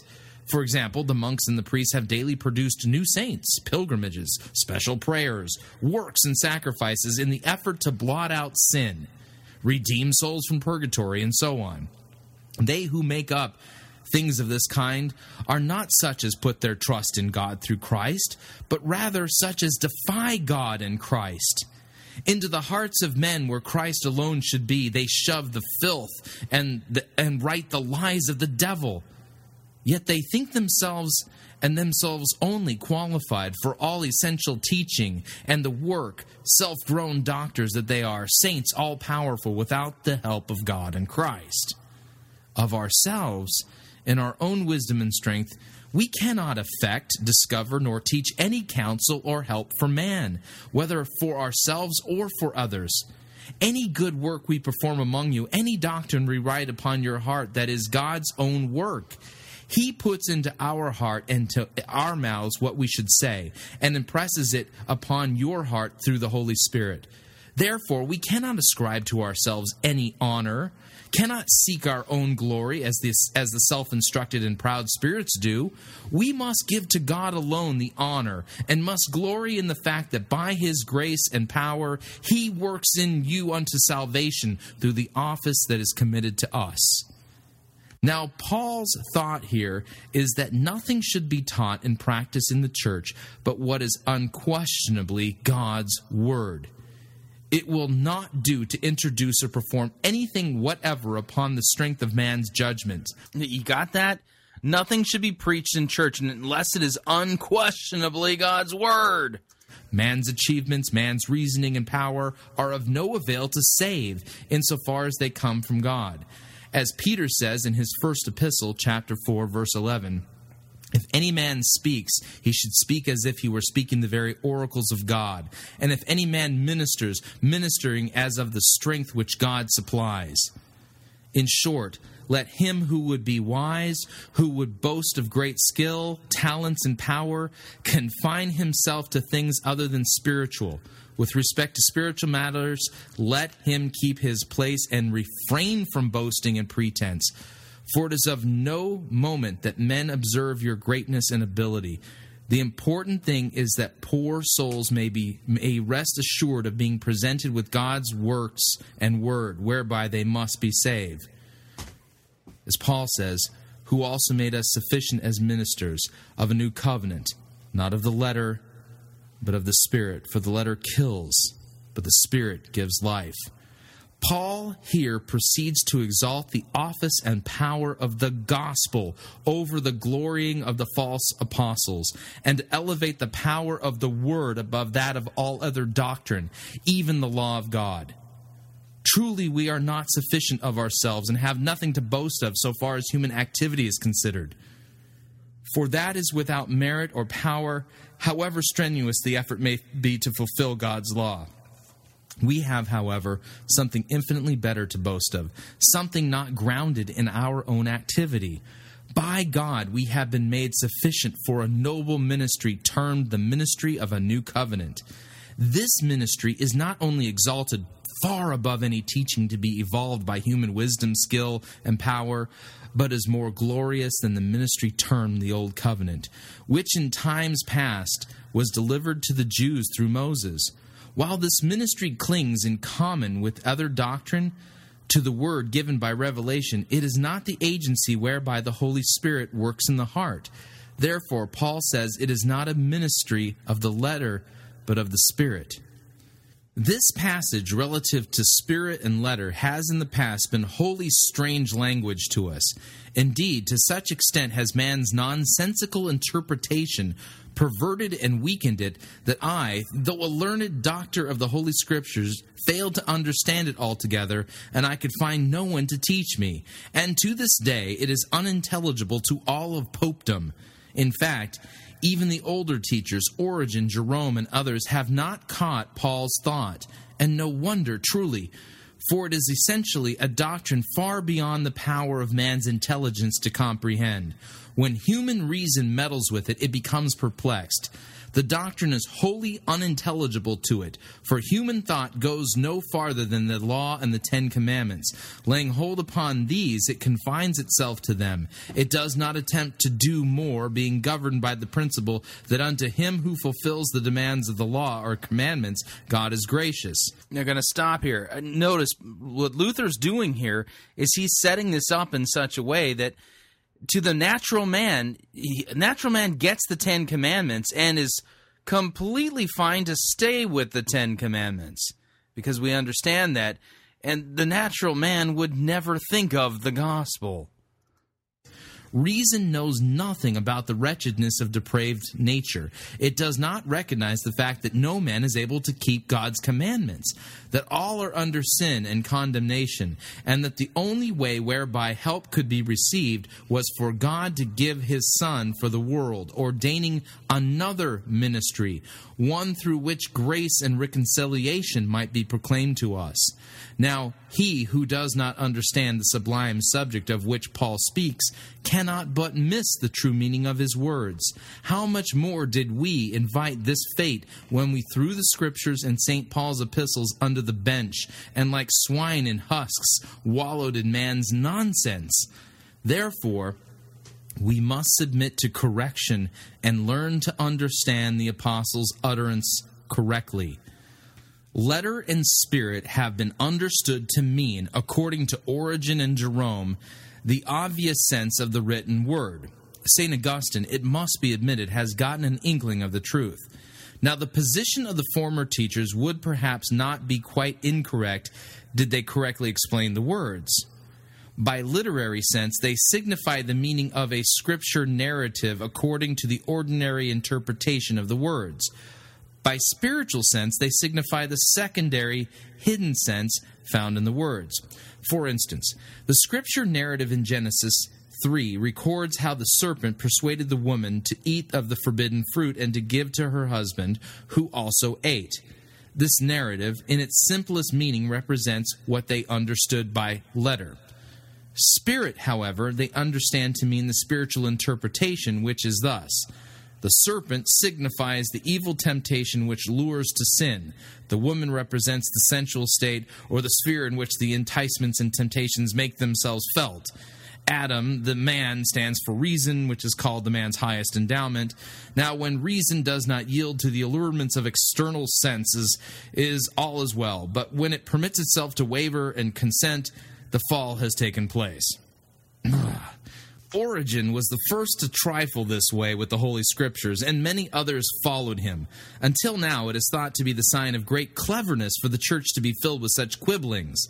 The aim is to imitate Paul, who in Galatians chapter 4, verses 22 through 24, figuratively interprets the story of Abraham's two sons, the one by the free woman or the mistress of the house, and the other by the handmaid. The two women, Paul says, represent two covenants. One covenant makes only bondservants, which is just what he is in our text terms, the ministration of the letter.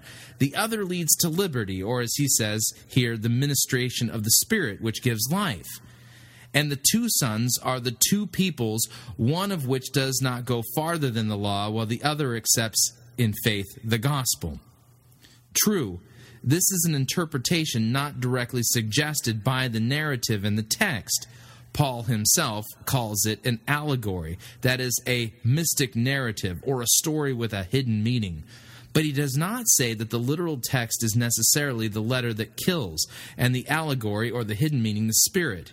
But the false teachers assert of all Scripture that the text or the record itself is but a dead letter in its interpretation, being the Spirit. Yet they have not pushed interpretation farther than the teaching of the law. And it is precisely the law which Paul means when he speaks of the letter. Paul employs the word letter in such a contemptuous sense in reference to the law that the law is nevertheless the word of God when he compares it to the ministry of the gospel.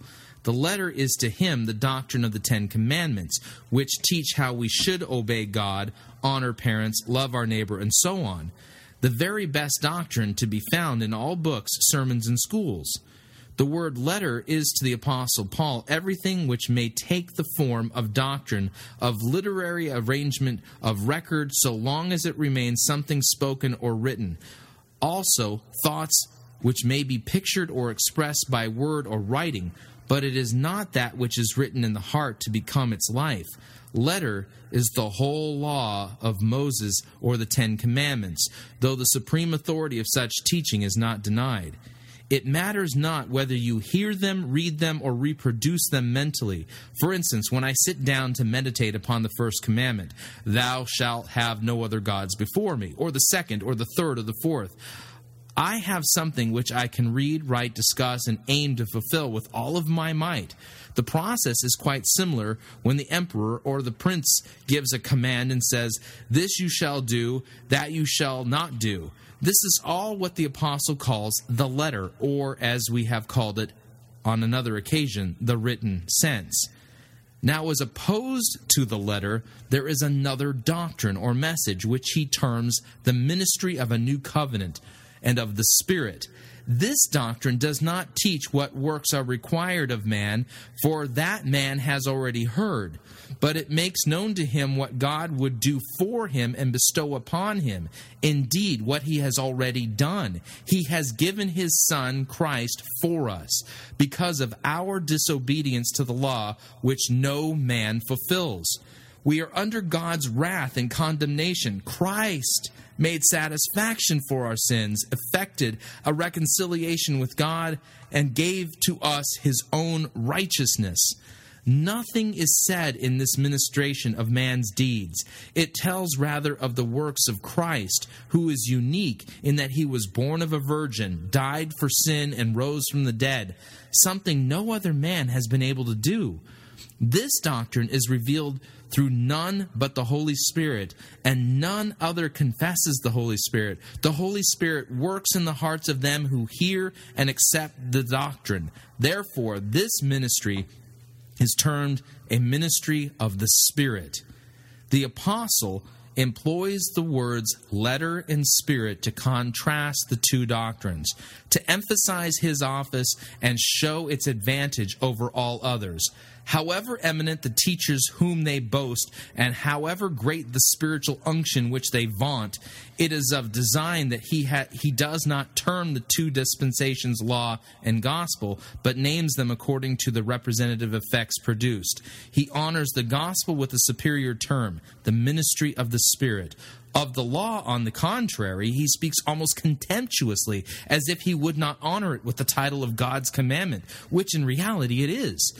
According to his own admission later on, that is deliverance to Moses and its injunction upon the children of Israel was an occasion of surpassing glory. Why does Paul choose this method? Is it right for one to despise or dishonor God's law? Is not a chaste and honorable life a matter of beauty and godliness? Such facts, it may be contended, are implanted by God in reason itself, and all books teach them. They are the governing force in the world.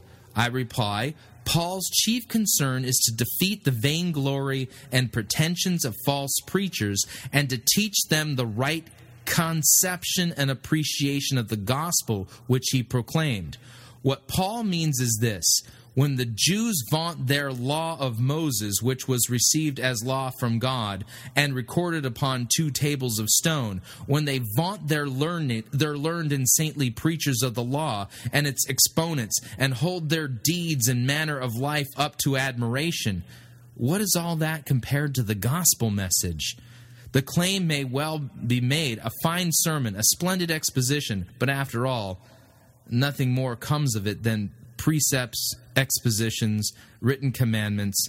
The precept, thou shalt love the Lord thy God with all your heart and thy neighbor as thyself, remains a mere array of words.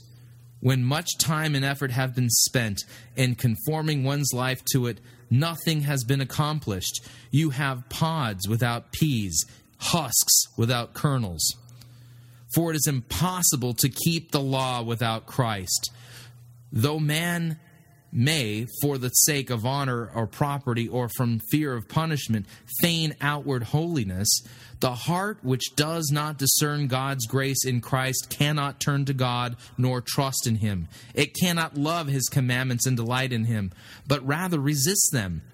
For nature rebels at compulsion. No man likes to be a captive in chains. One does not voluntarily bow to the rod of punishment or submit to the executioner's sword.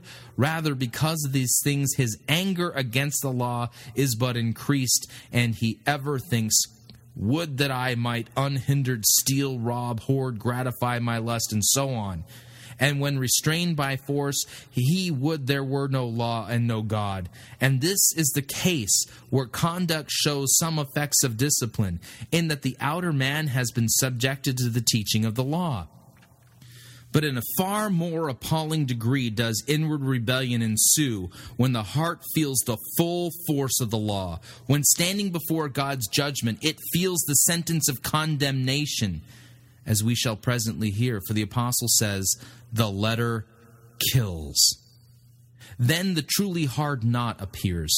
Human nature fumes and rages against the law. Offenses appear in the heart, the fruit of hate and enmity against the law, and presently human nature flees before God and is incensed at God's judgment. It begins to question the equality, the equity of his dealings, to ask if he is a just God. Influenced by such thoughts, it falls ever deeper into doubt. It murmurs and chafes until finally, unless the gospel comes to the rescue, it utterly despairs, as did Judas and Saul, and perhaps pass out of this life with God and creation. This is what Paul means when he says in Romans chapter 7, verses 8 and 9, that the law works sin in the heart of man, and sin works death or kills. You see then why the law is called the letter. Though noble doctrine it remains on the surface, it does not enter the heart as a vital force which begets obedience. Such is the baseness of the human nature. It will not and cannot conform to the law, and so corrupt is mankind, there is no individual who does not violate all of God's commandments, in spite of daily hearing the preached word and having held up to view God's wrath and eternal condemnation. Indeed, the harder pressed man is, the more furiously he storms against the law. The substance of the matter is this: when all the commandments have been put together, when their message receives every particle of praise to which it is entitled, it is still a mere letter, that is, teaching not put into practice. By letter is signified all manner of law, doctrine, and message which goes no farther than the oral or written word, which consists only of the powerless letter. The point he's making is critical here. The point that he is making, that Luther is making here, is that all these prognosticators and promoters of the law, they don't even put it into practice. You can preach law, all that you want. In the end, it's just the letter. It doesn't produce the obedience that it demands. It cannot, and it was never intended to. And you in your wretched and depraved state have no ability to really keep God's law at all. To illustrate, a law promulgated by a prince or the authorities of a city, if not enforced, remains merely an open letter, which makes a demand indeed, but ineffectually. Similarly, God's law, although a teaching of supreme authority and the eternal will of God, must suffer itself to become a mere empty letter or husk. Without a quickening of the heart and devoid of fruit, the law is powerless to effect life and salvation. It may well be called a veritable table of omissions. That is, it is a written enumeration not of duties performed, but of duties cast aside. In the languages of the world, it is a royal edict which remains unobserved and unperformed. In this light, St. Augustine understood the law. He says, commenting on Psalm 17, "What is law without grace, but a letter without spirit?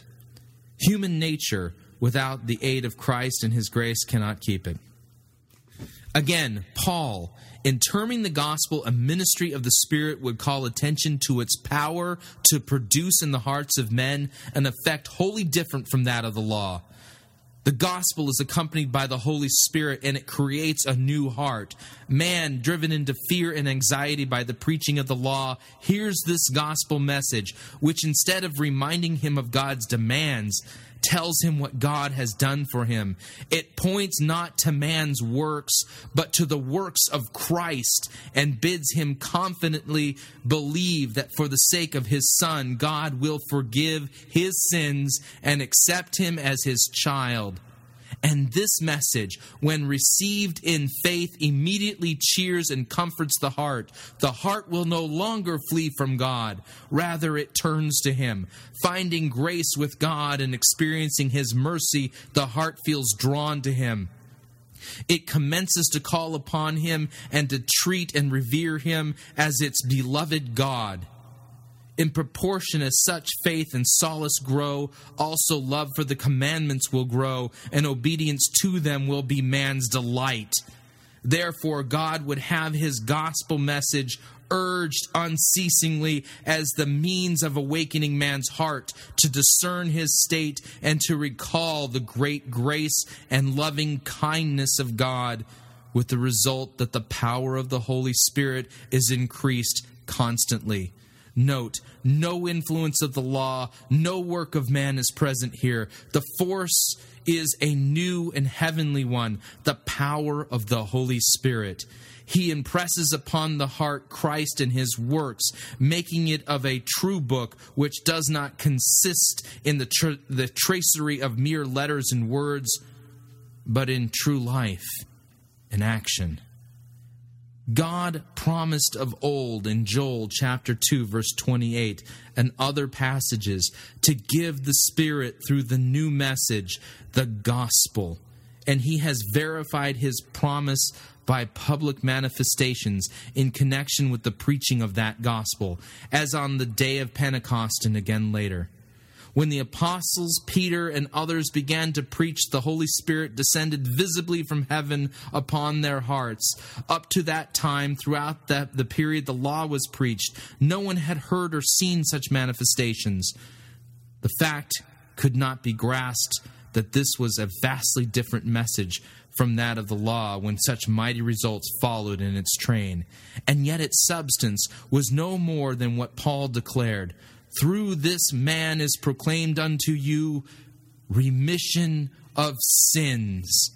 And by him everyone that believes is justified, declared righteous from all things from which you could not be justified by the law of Moses. Acts chapter 13, verses 38 and 39. In this teaching, you see no more the empty letters, the valueless husks or shells of the law, which unceasingly enjoins, "This shalt thou do and observe, and ever in vain." You see instead the true kernel and the power which confers Christ and the fullness of his Holy Spirit. In consequence, men hardly believe the message of the gospel and enjoy its riches. They are accounted as having fulfilled the 10 commandments. John says in John chapter 1, verses 16 and 17, "Of his fullness we all received, and grace for grace. For the law was given through Moses, but grace and truth came through Jesus Christ." John's thought is that the law has indeed been given by Moses, but what avails that fact? To be sure, it is a noble doctrine and portrays a beautiful and instructive picture of man's duty to God and all of mankind. It is really excellent as to the letter. Yet it remains empty. It does not enter into the heart. Therefore, it is called law. Nor can it become aught else, so long as nothing more is given. Before there can be fulfillment, another than Moses must come, bringing another doctrine. Instead of a law enjoined, there must be grace and truth revealed. For to enjoin a command and to embody the truth are two different things, just as teaching and doing differ. Moses, it is true, teaches the doctrine of the law, so far as exposition is concerned. But he can neither fulfill it himself, nor give others the ability to do so.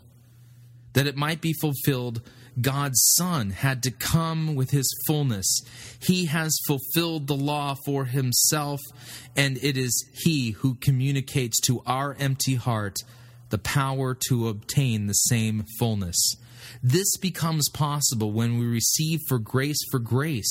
That is, when we come to the enjoyment of Christ, and for the sake of him who enjoys the God fullness of grace. Although our own obedience to the law is still imperfect, being possessed of solace and grace, we receive by his power the Holy Spirit also, so that instead of harboring mere empty letters within us, we come to the truth and begin to fulfill God's law in such a way, however, that we draw from his fullness and drink from that as of a fountain. Paul gives us the same thought in Romans chapter 5, verses 17 and 18, where he compares Adam and Christ. Adam, he says, by his disobedience in paradise, became the source of sin and death in the world. By the sin of this one man, condemnation passed to all men. But on the other hand, Christ, by his obedience and righteousness, has become for us the abundant source wherefrom all may obtain righteousness in the power of obedience. And with respect to the latter source, it is far richer and more abundant than the former. While by the single sin of one man sin and death passed unto all men, to wax still more powerful with the advent of the law, of such surpassing strength and greatness, on the other hand, is the grace and bounty which we have in Christ, that it not only washes away the particular sin of one man, Adam, which until Christ came overwhelmed all men in death, but overwhelms and blots out all sin whatsoever. Thus, they who receive his fullness of grace and bounty unto righteousness are, according to Paul, lords of life through Jesus Christ alone. You see now how the two messages differ, and why Paul exalts the one, the preaching of the gospel, and calls it a ministration or ministry of the Spirit, but terms the other, the law, a mere empty letter? His object is to humble the pride of the false apostles and preachers, which they felt in their Judaism and the law of Moses, telling the people with bold pretensions, "Beloved, let Paul preach what he will. He cannot overthrow Moses, who on Mount Sinai received the law, God's irrevocable command, obedience to which is ever the only way to salvation."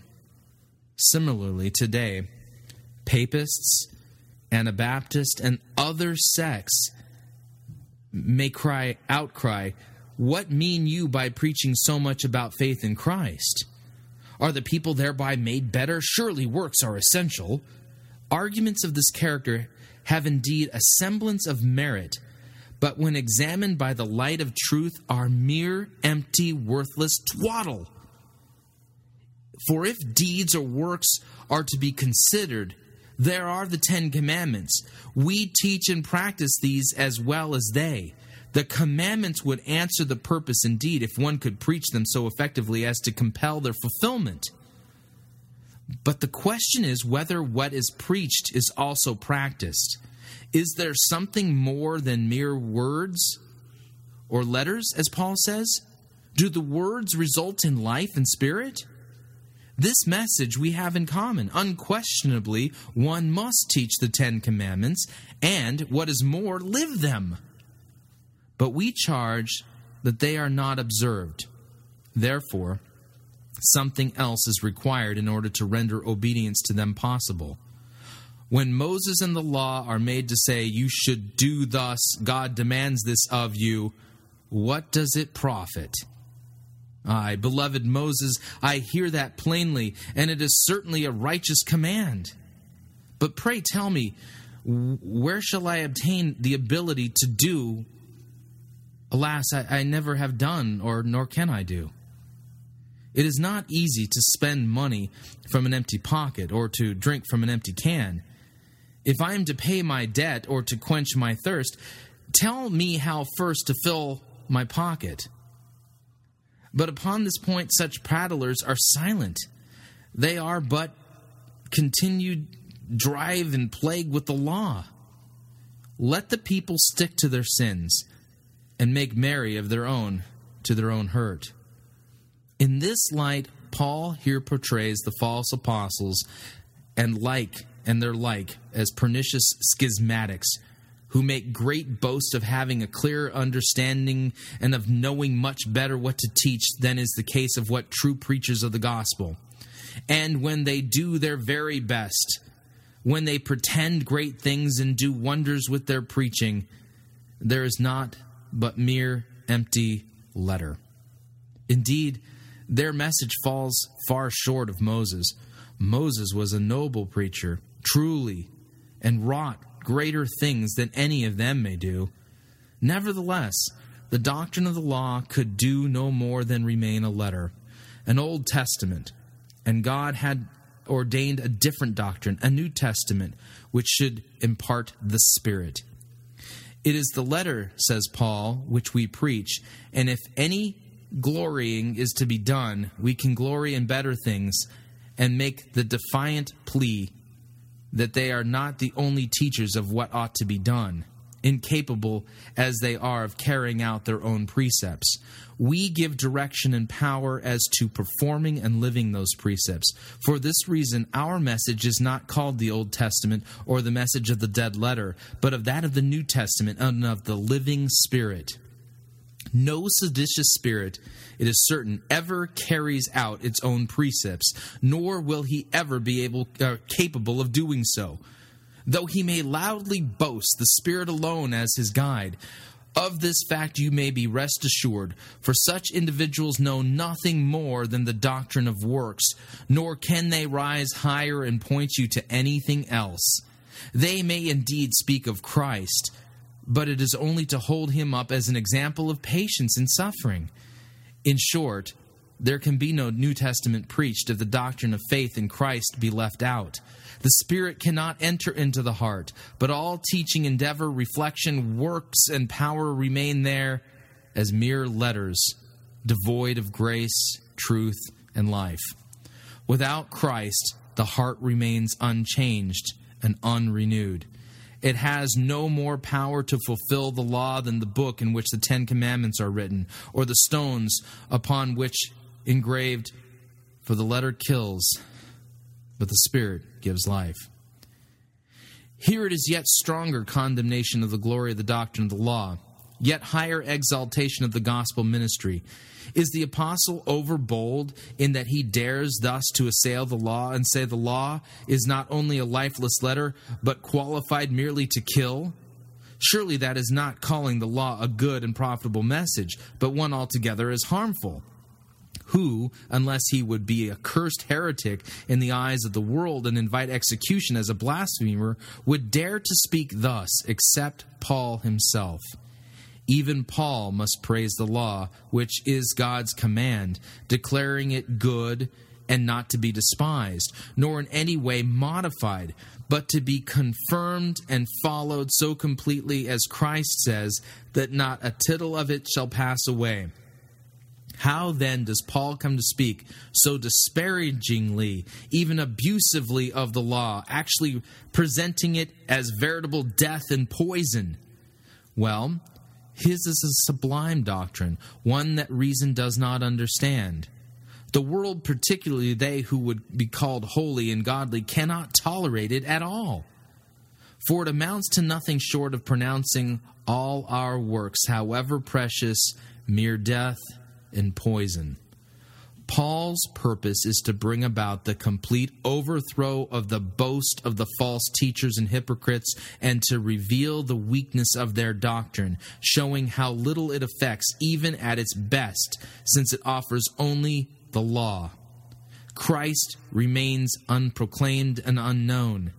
They say in terms of vainglorious eloquence that if a man diligently keep the commandments and do many good works, he shall be saved. But theirs are only vain words, a pernicious doctrine. This fact is eventually learned by him who, having heard no other doctrine, trusts in their false one. He finds out that it holds neither comfort nor power of life, but only doubt and anxiety, followed by death and destruction. When man, conscious of his failure to keep God's command, is constantly urged by the law to make payment of his debt and confronted with nothing but the terrible wrath of God and eternal condemnation, he cannot but sink into despair over his sins. Such is the inevitable consequence where the law alone is taught with a view to attaining heaven thereby. The vanity of such trust in works is illustrated in the case of the noted hermit mentioned in Vitae Patrum, Lives of the Fathers. For over 70 years the hermit had led a life of utmost austerity and had many followers. When the hour of death came, he began to tremble, and for 3 days was in a state of agony. His disciples came to comfort him and exhorting him to die in peace, since he had led so holy a life. But he replied, "Alas, I truly have all my life served Christ and lived austerely, but God's judgment greatly differs from that of men." Note, this worthy man, despite his holiness of life, has no acquaintance with any article but that of divine judgment according to the law. He knows not the comfort of Christ's gospel.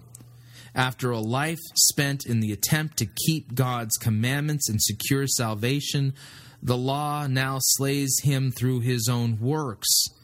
He is compelled to exclaim, "Alas, who knows how God will look upon my efforts? Who may stand before him?"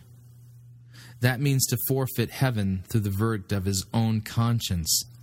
The work he has wrought and his holiness of life avail to nothing.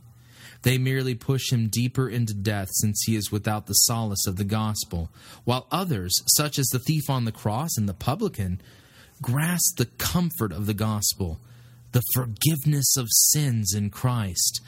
Thus, sin is conquered. They escape the sentence of the law and pass through death into life. Now, the meaning of the contrasting clause, "the Spirit gives life," becomes clear. The reference is to nothing else but the Holy Gospel, a message of healing and salvation, a precious, comforting word. It comforts and refreshes the sad heart. It wrests out of the jaws of death and hell, as it were, and transports into the certain hope of eternal life through faith in Christ. When the last hour comes to the believer and death and God's judgment appear before his eyes, he does not base his comfort upon his works. Even though he may have lived the holiest life possible, he says with Paul in 1 Corinthians chapter 4, verse 4, "I know nothing against myself, yet I am not hereby justified." These words imply being ill-pleased with self, with the whole life, indeed, even the putting to death of self. Though the heart says, "By my works I am neither made righteous nor saved," which is practically admitting oneself to be worthy of death and condemnation.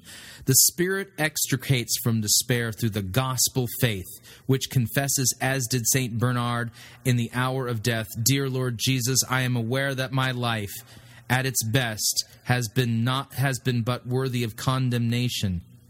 But I trust in the fact that you have died for me and have sprinkled me with blood from your holy wounds.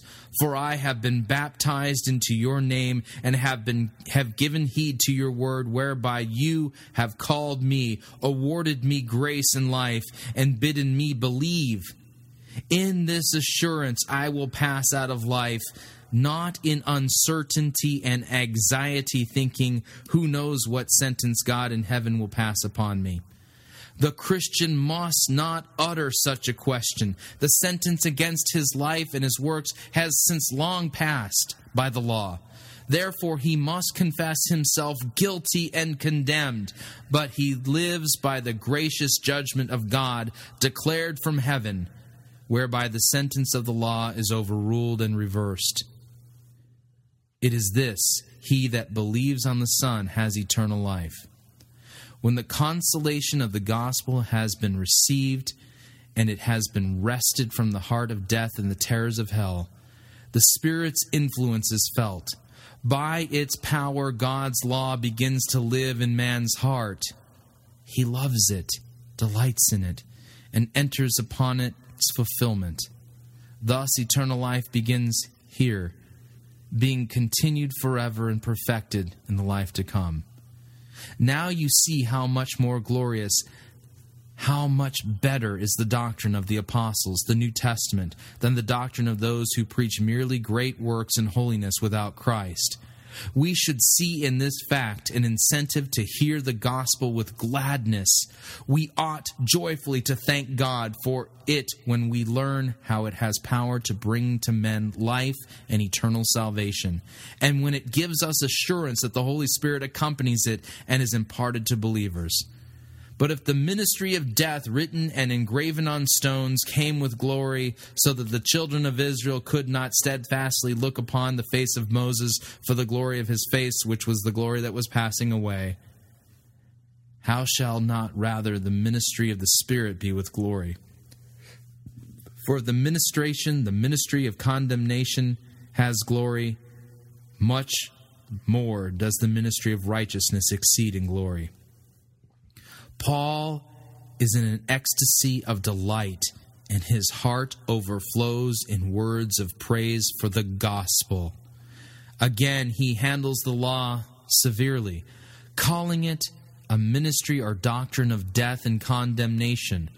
What term significant of greater abomination could he apply to God's law than to call it a doctrine of death and hell? And again, in Galatians chapter 2:17, he calls it a minister or preacher of sin. And in Galatians chapter 3:10, the message which proclaims a curse, saying, as many as are of the works of the law are under a curse. Absolute, then, is the conclusion that law and works are powerless to justify before God. For how can a doctrine proclaiming only sin, death, and condemnation justify and save? Paul is compelled to speak thus, as we said above, because the infamous presumption of both teachers and pupils, in that they permit flesh and blood to flirt with the law and make their own works which they bring before God their boast. Yet nothing is affected but self-deception and destruction. For when the law is viewed in its true light, when its glory, as Paul has it, is revealed, it is found to do nothing more than to kill man and to sink him into condemnation. Therefore, the Christian will do well to learn this text of Paul and have an armor against the boasting of false teachers and the torments and trials of the devil when he urges the law and induces men to seek righteousness in their own works, tormenting their heart with the thought that salvation is dependent upon the achievement of the individual. The Christian will do well to learn this text, I say so, that in such conflicts that he may take the devil's own sword, saying, why do you annoy me with the talk of the law and my works? What is the law after all? However, much you may preach it to me, but that which makes me feel the weight of sin, death, and condemnation. Why should I seek, therefore, righteousness before God by the law? When Paul speaks of the glory of the law, of which the Jewish teachers of works righteousness boast, he has reference to the things narrated in the 20th and 24th chapters of Exodus. How, when the law was given, God descended in majesty and glory from heaven, and there were thunderings and lightnings, and the mountain was encircled with fire, and how when Moses returned from the mountain bringing the law, his face shone with a glory so dazzling that the people could not look upon his face, and he was obliged to veil it. Turning their glory against them, Paul says, truly we do not deny the glory, splendor, and majesty were there. But what does such glory do but compel souls to flee before God and drive into death and hell? We believers, however, boast of another glory, that of our ministry. The gospel record tells us that Christ clearly revealed such glory to his disciples when his face shone like the sun, and Moses and Elijah were present. Before the manifestation of such glory, the disciples did not flee. They beheld with amazed joy and said, Lord, it is good for us to be here. We will make here tabernacles for you and for Moses, etc. Compare the scenes. Compare the two scenes and you will understand plainly the import of Paul's words here. As before said, this is the substance of his meaning. The law produces nothing but terror and death when it dazzles the heart with its glory and stands revealed in its true nature. On the other hand, the gospel yields comfort and joy. But to explain in detail the signification of the veiled face of Moses and of his shining uncovered face would take too long to enter upon here. There is also a special comfort to be derived from Paul's assertion that the ministry or doctrine of the law passes away. For otherwise, there would be nothing but eternal condemnation. The doctrine of the law passes away when the preaching of the gospel of Christ finds its place. To Christ Moses shall yield, that he may alone may hold sway. Moses shall not terrify the conscience of the believer. When perceiving the glory of Moses, the conscience trembles and despairs before God's wrath. Then it is time for Christ's glory to shine with its gracious, comforting light into the heart. Then can the heart endure Moses and Elijah. For the glory of the law or the unveiled face of Moses shall shine only until man is humbled and driven to desire the blessed countenance of Christ. If you come to Christ, You shall no longer hear Moses to frighten you and to terrorize you. You shall hear him as one who remains servant to the Lord Jesus Christ, leaving the solace and the joy of his countenance unobscured. In conclusion, for verily that which has been made glorious in this respect by reason of the glory that is surpassing. The meaning here is, when the glory and the holiness of Christ, revealed through the preaching of the gospel, is rightly perceived, then the glory of the law, which is but feeble and transitory glory, is seen to be not really glorious. It is mere dark clouds in contrast to the light of Christ, shining to lead us out of sin, death, and hell, and unto God and eternal life. In the name of Jesus, amen. Well, there you have it. First here at Fighting for the Faith, a sermon, powerful sermon, written by Martin Luther, entitled The Twofold Use of the Law in the Gospel. You know, listening to that the second time was even better than delivering it and all the preparation I did the first time. Folks, it's this kind of preaching that Fighting for the Faith endeavors to get out into the world. The reason why we compare what people are saying in the name of God to the Word of God is because there's so many words being spoken, so much ink being spilled about what God says or this or that, and yet it's Christless and doesn't contain the gospel and only contains the law or man-made imaginations. Jesus said, regarding the last days, to see to it that no one deceives you. And if someone's going to preach to you the law and glory in themselves and their so-called good works, they're doing nothing more than selling you a bill of goods. If you are growing in your understanding of the Christian faith and in the depth of understanding of the gracious God and Savior that we have in Jesus Christ, who died even for your sins, will you partner with us and help us to continue bringing Fighting for the Faith to you? You can do so by visiting fightingforthefaith.com and clicking on one of our yellow donate buttons, or you can do it the traditional way and make your gift payable to Fighting for the Faith and send it to Post Office Box 508, Fishers, Indiana, zip code 46038.